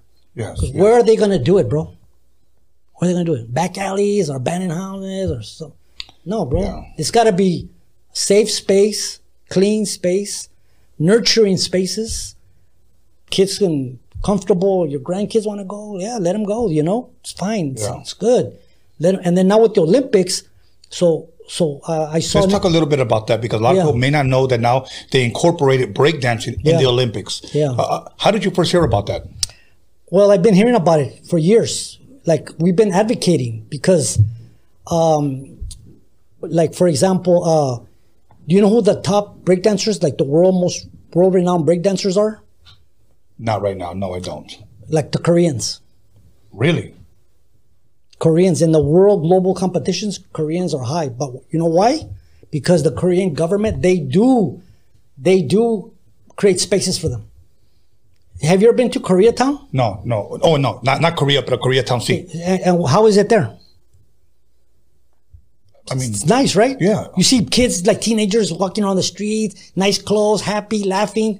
But as you go east and you cross Hoover, see, you get to Lafayette Park and MacArthur Park and Alvarado. What happens? Oh, Bumville. It changes. Yeah, Why can't our people have that? I know. Why can't Boyle Heights? Why can't Wilmington, Boyle Heights? You know, South Southgate Central. and Linwood. Why can't? They can. Yeah. But like when I say why can't they? There's no reason. There's no esque. You know esque? No esque. No, es que cuesta dinero. No es que. I No, tell them, you know what? es que- Delete the esques. Porque no se puede. No, delete esques. I So you know. can make a list of. I'm gonna have to use that one. I like that Yeah, you can make a list of 100 reasons why you can't do it. one. And you know what? I'm glad you're saying that because most people, when I talked about podcasting, you shouldn't do it because of this. You shouldn't do it because of that. Yeah. You shouldn't do it. And I even said, okay, you give me 5 reasons why I can't. Tell me one reason how I can. And he didn't know. You know what? You know what reason? No reason. So you have to be unreasonable. You have to delete those reasons. Delete them. Like Yeah. delete. Yes. And there's no reason why we can't do that. Yeah. There's no reason. And nobody's stopping us. Right. There's nobody stopping us. You know, let me encourage the people watching right now is that when I started this podcast, a lot of people told me, don't go live. Nobody's going to tune in. You're going to be begging people for subscribers. Nobody's going to watch. Nobody cares. Just put it up on Spotify. Let them listen to it. They could pause, listen to it whenever they want. And I said, no. I did over 60 interviews in early 2019 to promote the documentary that I directed. Or maybe only 2 or 3 were live. And they only had maybe 6 people watching. One guy had 9. I think one had like 16. I went back maybe like 2 months later. One of them had like 120 views. They were all trying to discourage me. Do not go live. Nobody's gonna tune in. Okay. Every time we go live, we average 1,000 people. Every single time. The night we went live, 2019, September 11th, we had 238 subscribers and we had about 40 people on the live chat. And let me tell you something. 1 year later, exactly 1 year later to date, we had 27,000 subscribers. On a slow night, we have at least 1,000 viewers. Honestly, the biggest crowd we've ever had live was 10,000 people. Well, I put it on Generation Hip Hop Global. We have 67 countries representing. Yes. And even though they might not, because of the time differences, but you know what? I put right there, catch it on YouTube, you know, Yes. like later, you know? Yes. So there'll be other people coming. So- It's a global movement, brother. So I say that to say this to encourage people. When somebody tells you you can't do it because of this, you can't do it because of this, or porque este. Es que. Yeah, es que. You know. Es que. Exactly. No, You know es what? que. Ask those same people, okay, you told me 6 different reasons how I can't make it work. Give me one how I can. Yeah. And they won't have that solution. You just got to do it. What comes out of here, Yes. it becomes an action. So I'm going to be making a movie, and I'm also working on a series, a hip hop series. Okay? Awesome. I can't talk about it. Awesome. That's all I'm saying. Yes. And the money, I'm going to take care of my kids, you know, break them off first and foremost because they're the unsung heroes. Yes. And then I'm going to be giving some seeds to barrios and then the poorest countries, seeds so they could plant. So when I die, I don't want I want to have nothing, and I want to be planted. I told my family, I go, mulch me, man. mulch me, and put a tree. If I could even do it in MacArthur Park, I talked to the director. I go, hey, if I die, can they mulch me here and put a tree there? Hopefully I won't. He goes, hopefully I won't be here by then. He goes, no, es que. No, he goes, hopefully I won't be here by then. Hey, that would be a beautiful thing, man. Because, you know, I started with the tree. I started with the treehouse. I started building a treehouse. And the kids came to play with me. And in that treehouse, you could be anything you wanted to be. And this is what I've done. 12 centers or 12 treehouses. And kids can be whatever they imagine. Like, they can create possibilities. That's the realm where we have to play. That's the realm of possibilities. Yeah. And that's it, bro. That's it. Especially right now, you know, you know what the increase of COVID and Raza is? 1,000%. Wow, 1,000%. Really? 1,000% increase in Raza. That's crazy. Wow. We're number one in jail. We're number one in all the negatives, right?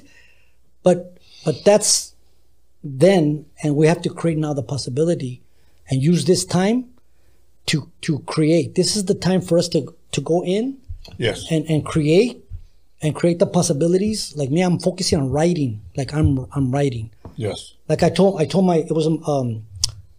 son it was his birthday like 2 days ago, and he's very creative. And I told him, I go, mijo, all you need is a piece of paper and a pencil with an eraser, not a pen because you can't erase. Right.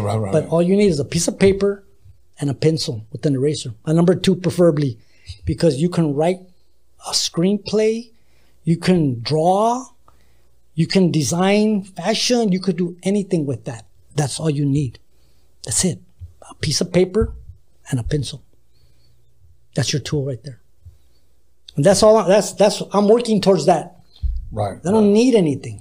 You know what, Carmelo, let me ask you a question. Probably, I don't know if anybody's ever asked you this, but I'm going to ask you.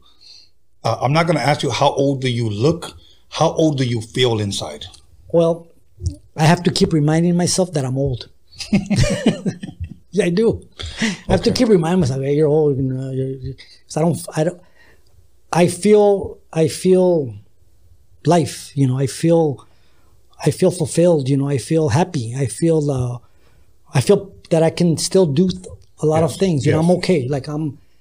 Right. You know, I went to the doctor, and the doctor goes, you know, you have an incurable disease. And I go, what's that? He goes, aging. But other than that, it's all good. Right. Everything works. He goes, but you gotta use it, because if you don't use it, you lose it. You know. Right. So I gotta use it. You know. So that means exercise, eat well, Yes. sleep.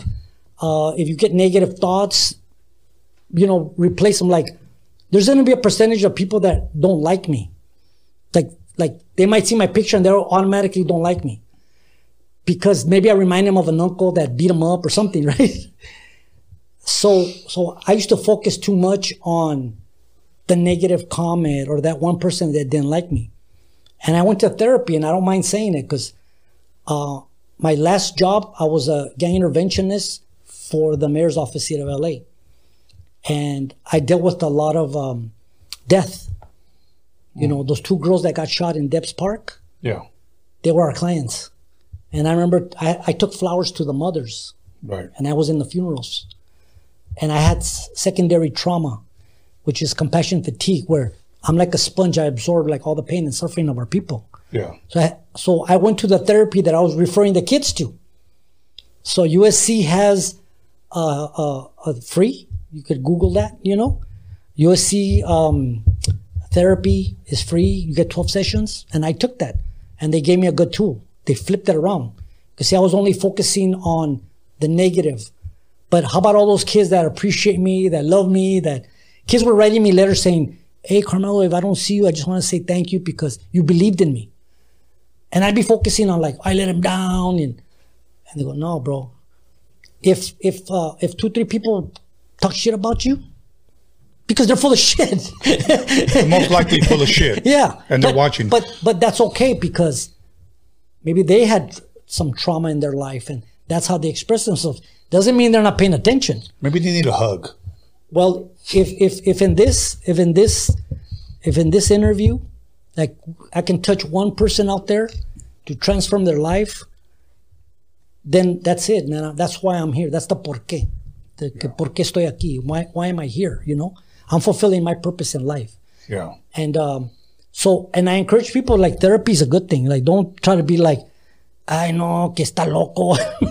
We gotta erase that, bro. It's out there, man. Seek help. Right. Seek help, man. It's out there for you. Go seek that help. Yeah. Talk to somebody. Use these ducats, man. I was telling you, before the show, we're talking about crying, like that. When you're a guy, like in the familia, especially like I grew up, my father Mexicano, right? Right. And you cry, ay chirón, pareces vieja, So you're like trying to hold it in, like man up, all tough, But then later, with the pisto, and then you're doing other shit, and you're all weekdays, you're all chillon right there, all pedo, all chillon, you know?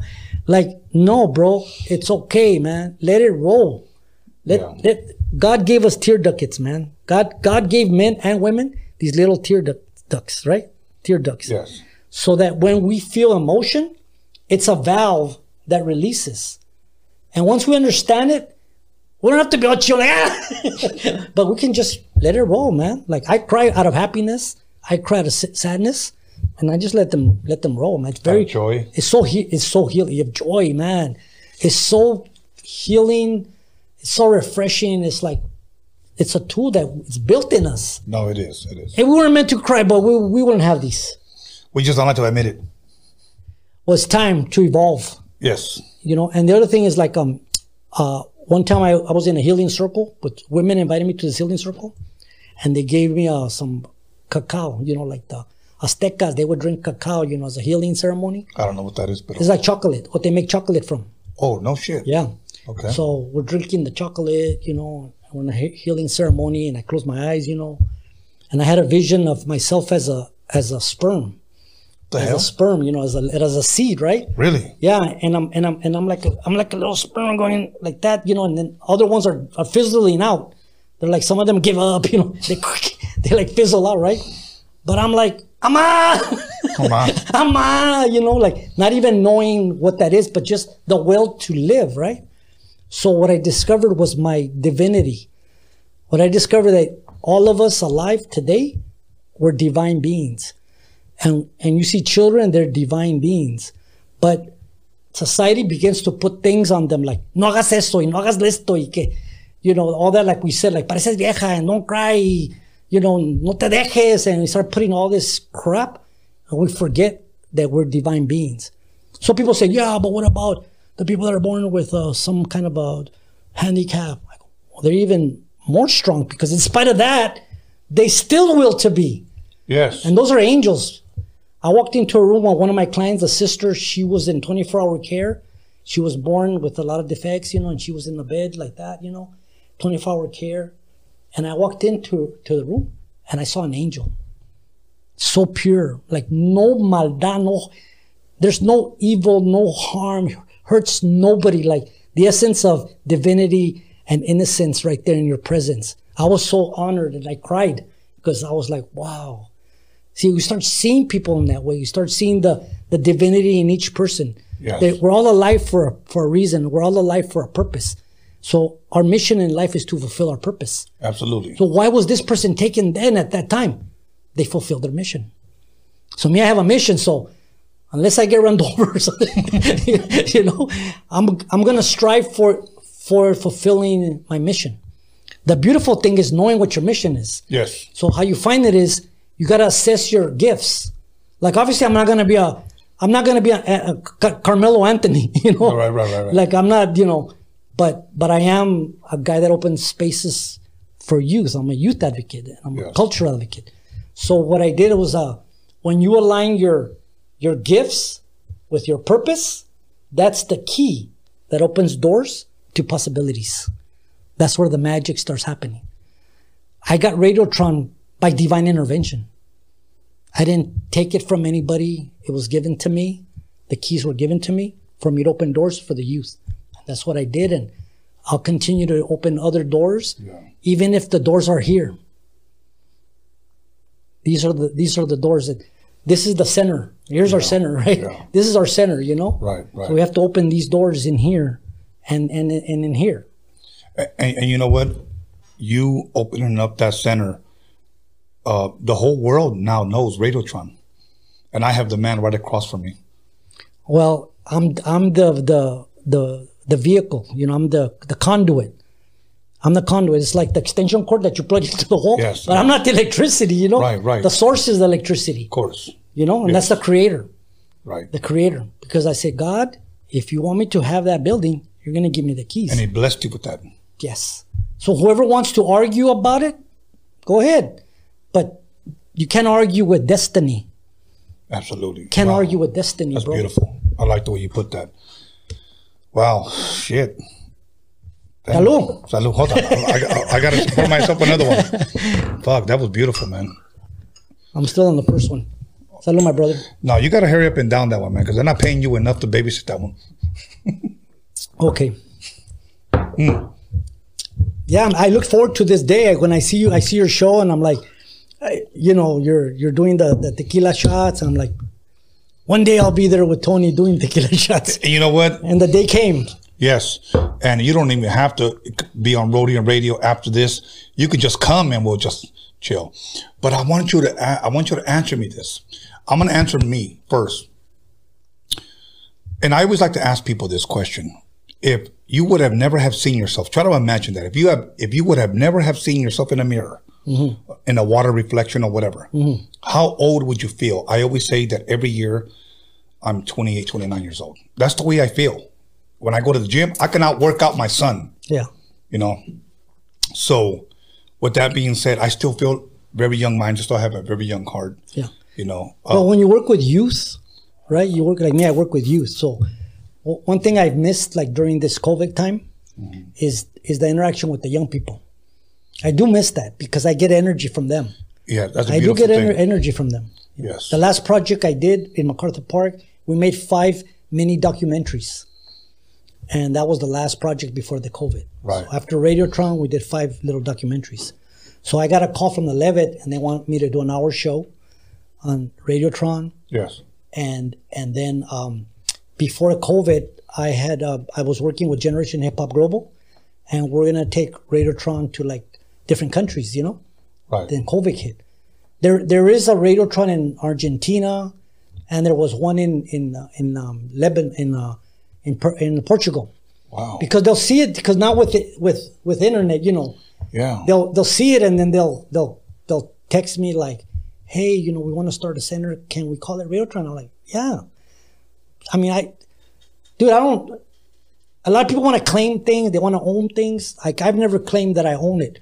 Like, how I got to use the name Radiotron is that I incorporated Youth Break Center Incorporated, nonprofit organization. Right. But the kids didn't like that. They were like, no, we want Radiotron. I go, no, it's not. I don't own that name. That's from the movie. I don't own that name. Well, we don't care. We're still going to call it Radiotron. Right. So I go, okay. So I wrote a letter to Canon Films, and I asked permission. Can I use the name Radiotron? The kids want to use Radiotron. So Canon Films wrote me a letter, and they said, we give you permission to use Radiotron for the benefit of community youth. And that's why I use it. Awesome. I have mad respect for Radio Club and Radio Club crew and Ice-T and the Glove and everybody that came out of that. I always give them respect. Yes. And I always give them credit in every interview, in every documentary and everything. I give respect because it's due to them. Right. Because they started that. And I started a youth center. And I didn't want to call it Radio. Right. But the kids did, so I asked permission, and it was granted to me. So it's hopefully we cleared things up. Yeah. But you didn't answer my question. How old do you feel? I don't feel. I'll tell you this. I don't feel old. Give me a number. I like to say like. No, bro, I don't have a number. Bro. I can't give you a number, man. I'm not gonna put myself in that. Okay, I'm gonna give you a number. Okay, say once again that we just hung out. We were both blind. Whatever. I would say this guy's got to be 30 years old. No, I'm dead serious. No. I'm dead serious. You a youngster, man. You a youngster. I'm a youngster in spiritual. Yes. Yes, I am, because it's so vast. I mean, talking, just vibing off of you, the energy that I get from you, the chemistry is like, this guy's a youngster right here. This guy's a youngster. I mean, the sad thing is we're getting old, but... You know how I started youth work? A ver, dime. Hanging off the freeway overpass on Wilton and Sunset Boulevard. I was hanging off because I had just gone to the audition, for like the Walking Proud and all this stereotype. Right. like there's not much work for a Chicano tap dancer, you know? So I was like, God, you know, you give me this talent, but I can't eat from it, you know? Right. So I'm hanging off the freeway, you know? I'm hanging off the freeway like I'm about to jump, right? Really? Yeah. Like, and then I see my mother, you know, she always lights una vela. sí. I would say, Mom, why do you light the vela? She goes, no, para que te proteja Dios, you know? So I'm hanging off the freeway, and then I see my mother's vela. It worked. Right. When your mother lights a vela, Yes. it works, bro. I see the vela, you know? And then I go, God, what do you want me to do? And God put in my heart, use your talents to serve the youth. And I didn't even like kids. I don't want to work with them. But see, when you ask God, you have to listen. Yes. And God's gonna put it in your heart. So if you don't want that, don't ask. Like, don't see, like, you ask God, what do you want me to do? And God's gonna put it in your heart. But see, God's also gonna give you the gift. To equip you. Exactly. So I said, how can I do that if I can't even save myself? Right. And then God said, well, don't ask me. Right. Well, why are you asking me then? Right. If you don't believe me, why are you asking me? I go, you're right, God. So I got off the freeway and I walked to the Red Shield Youth Center, Right. which was where I used to hang out with the homies in front, you know? Right. And I went and knocked on the door. It was Salvation Army Youth Center, right? And knock on the door. And they opened the door and I go, I'm here to work. And they go, we don't have a job? I go, no, I didn't say I want a job. I'm here to work, donate my time. Well, what do you do? So I show my resume. I go, look, I can do dance, theater, you know. And they go, we're opening a performing arts center. We have a new building and we're looking for a supervisor. And I go, I'll tell you what, let me work 1 week. You don't have to pay me. And if you like my work, hire me. A week later, I'm performing arts supervisor for the Red Shield Youth Center on Pico and 11th Street. And you know what the play I was doing? Oliver Twist, the one they told me I should have applied for that. I should have applied for that, you know? Wow. You know, a lot of times people have like ambition. People like feel like, you know what, I feel led to do this. I always like to say this, that God put that in your heart to do it. It's a God-given drive. It's a God-given passion to go ahead and do it. God had blessed you to bless the youth. He equipped you to bless the youth. Yeah. And with me, I like to say that God blessed me with multiple talents, and which I'm not going to get into, but I believe that God had blessed me. But I will say this, Carmelo, is that I truly believe that I have been blessed to be a blessing. Yes. And in so many reasons, in so many ways, the way you explain yourself, like, I don't care if I die with nothing, you know, I'm content with what I have. You know, I don't strive to be rich. I really don't. Yeah. If I can bless others, if I can open doors for others, and I've always preached this on Roadium Radio, if I can bless others, if I can help someone surpass whatever I have accomplished, that's fine. All I ask from that one individual is do the same for the next man. Yeah. Just open the door for the next man. That's Yeah. all. Don't shut the door behind you. Yeah. Because we've had others that have come in before and they shut the door because they wanted all the shine, they wanted all the glory, they wanted all the fucking money. I'm not like that. I'm not. When we die, we're not going to take nothing with us. Yeah, exactly. So while we're here, let's bless others. Yeah. So that's all I want to do. So No, I've seen your show, and that's why I'm here.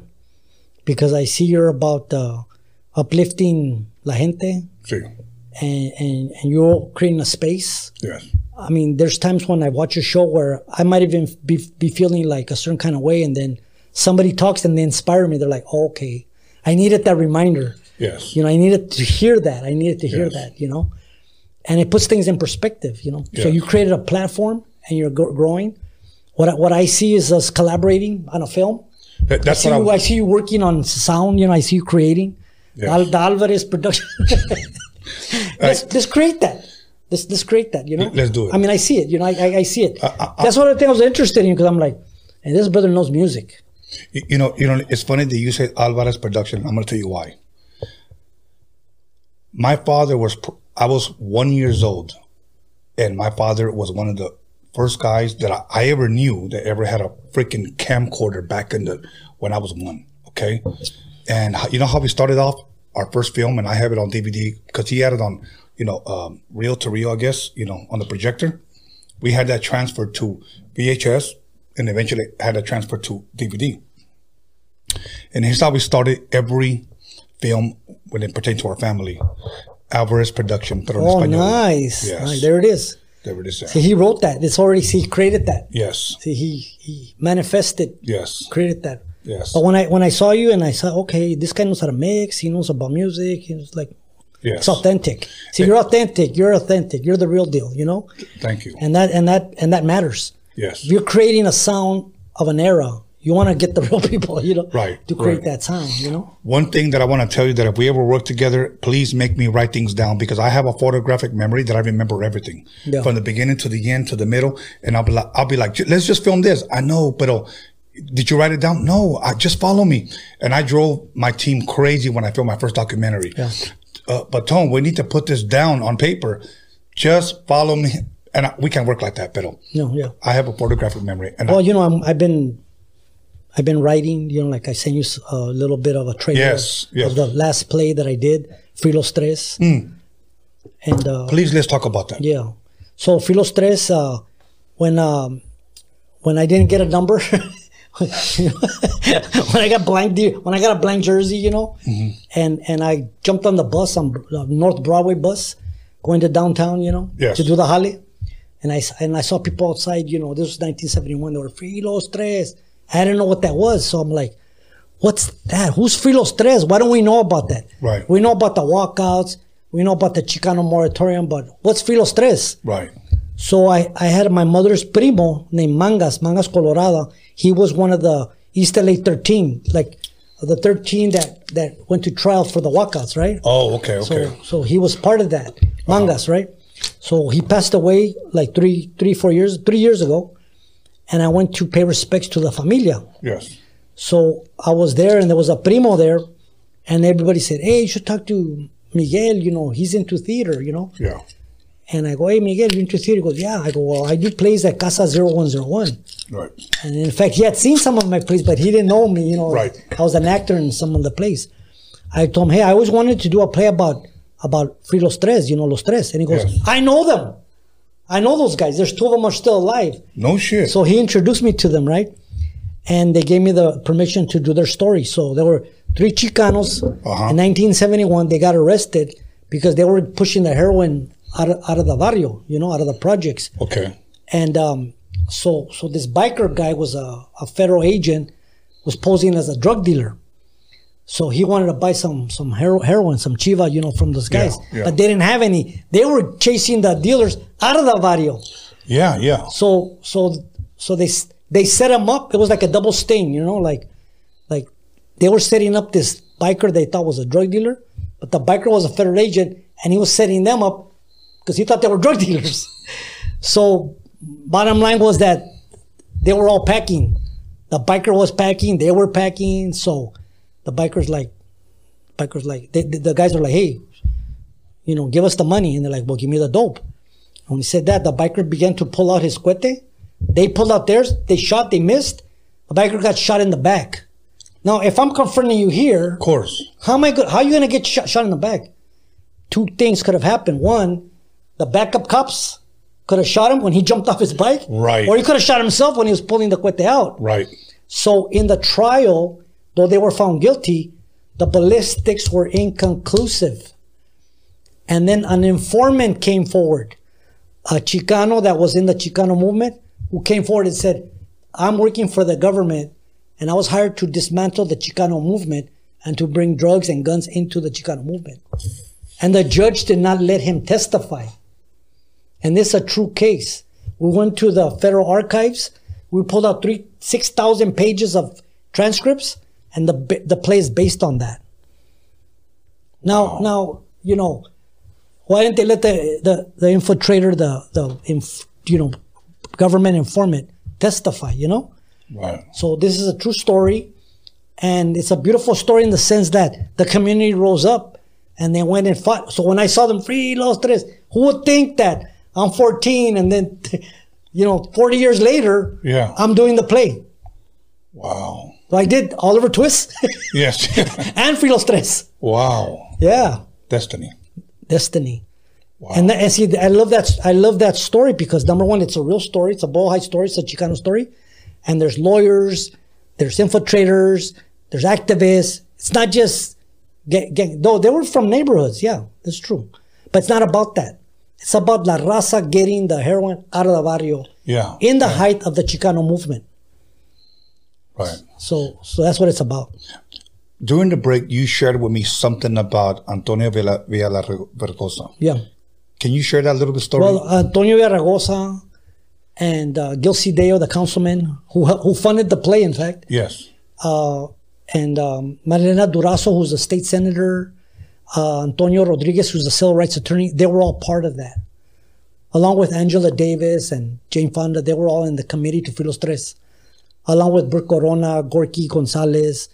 It was a big case, bro. It's a landmark case. Now, it was a landmark case because they charged him with Jesse James stature, which is stealing federal money right from the Jesse James when he robbed stagecoaches. Right. How are they going to throw that on the last? Come on.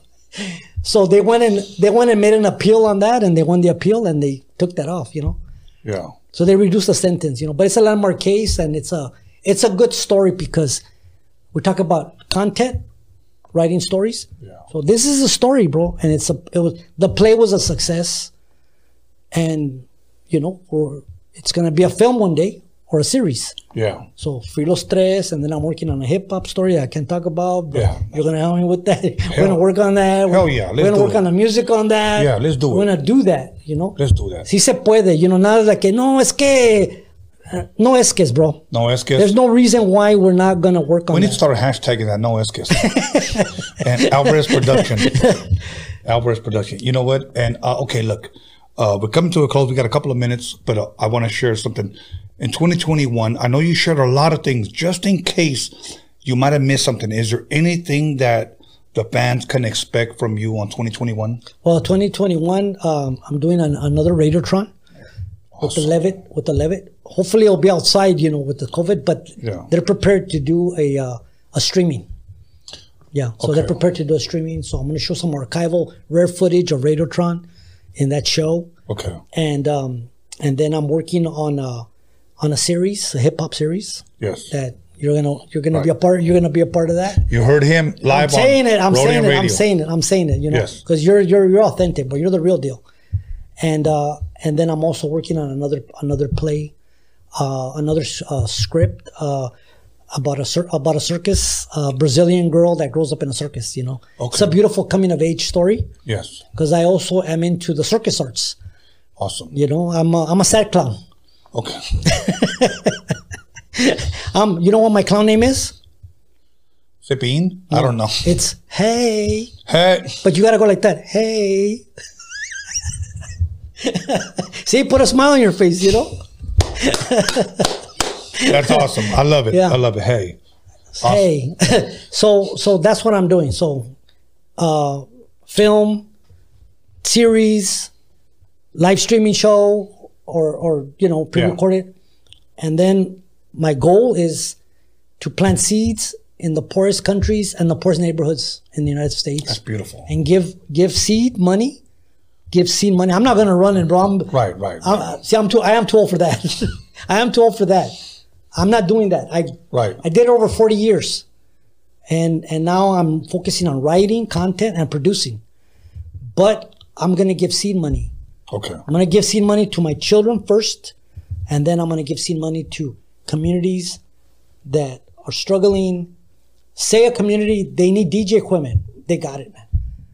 That's a no-brainer. You know what I'm saying? Right. That's a reality show. Like, find out what they need, show up, give it to them. But they do have to write. They have to write a little something. Why they want that and what their goals are. Let me ask you this, Carmelo. Is there a book at all in the making? We did a book. In fact, we did a book for the 33rd.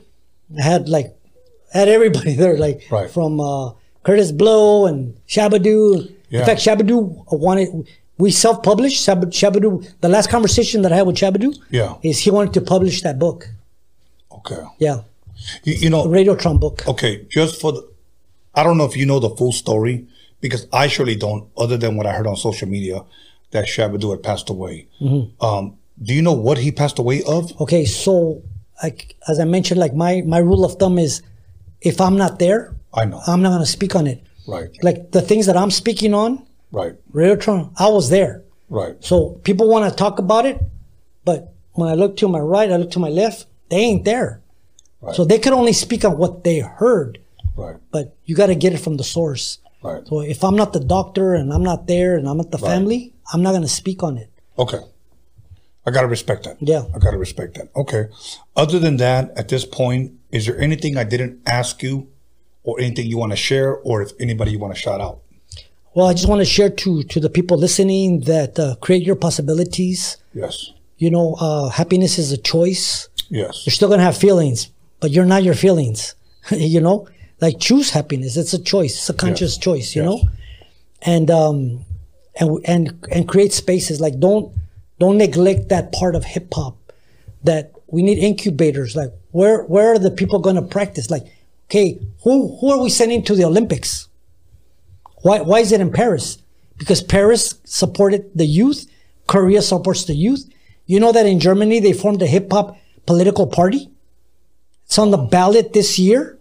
Wow. In Germany. Okay. They have a hip hop political party. It's called Urbano. So the sky's the limit. This is our time, bro. Awesome. Man. This is our time, man. We can do it. We got this. As the Raza says, we got this. We got this, man. That's awesome, Let's do this. Yeah. We got this. It's all good. We got this. Let's do this. That's beautiful. So that's all I want to share. Shout out to my kids, to my grandkids, to all the hip hop community, because there's too many to list. If I start listing everybody, to the graffiti art community, to the hip hop dance community, to the breakers, the poppers, the pop lockers, you know, to the DJs, the MCs, to the beatboxers, you know, to all the raza, and especially to knowledge, bro. To knowledge. You know, understand that you're a divine being and you're here for a purpose. Find your gift. Align that gift that you have with your purpose in life. And that's going to open up all the doors to possibilities. Like, play in that realm. Play in the realm of possibilities. Yes. That's where you want to be. It's possible. If you think it and you say it, it's going to become an action. Awesome. Okay, everybody. Once again, first and foremost, I want to thank Carmelo Alvarez for being here, for giving me the honor and the pleasure to interview him. He's blessed me tonight. He's blessed you guys with wisdom and knowledge and with history. And with that being said, there's two individuals that I want to name. And every time they have interviews, they never mention one thing, where they're from. And I'm going to go ahead and just say it. Boogaloo Shrimp, which is Michael Chambers, name's Turbo, came out of Breaking 1 and Breaking 2. And Coco came out of Breaking 2. They're both from the city of Wilmington. I don't know why they don't claim it. I don't know if they're ashamed. I don't know. But Coco's from the west side. Michael Chambers, Boogaloo Shrimp, Turbo is from the east side. I stay in the east. We all grew up together. Well, Boogaloo Shrimp is like 1 year older than me. He's the one that taught me how to pop. I started popping in front of Steve Yano's stand, and that's how I got a job. That's how I met Steve. If I would have never learned how to pop by Boogaloo Shrimp, I probably would have never met Steve. So there's a connection there. So, but those two guys I pretty much have been seen all over the world just in those two movies, whether we're Breaking 1 or Breaking 2. So other than that, don't ever forget where you came from, okay? Other than that, Carmelo Alvarez, thank you very much, my brother. Thank you for being here. I want to give a shout out to Anthony, who's running the shit like he's running it. Good job, Anthony. Yes. And what we're going to do, we need another intern because Rhodium Radio is growing. And I said at the beginning of the show, by the middle of this year, we're going to be moving into a bigger building. And if not by the middle of the year, by the end of the year, that's our vision. That's Tony's vision. And I want to give a shout out to Alex Cervantes Enterprise. I want to give a shout out to my son, B. Scanless, Brian, for helping me promote this shit. I want to give a shout out to everybody that subscribe, like, comment, whether it's positive or negative. It doesn't matter. You guys are still here. Roberto Hernandez, is that his name? Thank you for making it rain on the live chat. Much love, much respect. Other than that, may Radiotron live. Carmelo Alvarez, Tony Alvarez Production, Raza. Put your hands up. Or put your hands up. And we out. That's right. See you Sunday.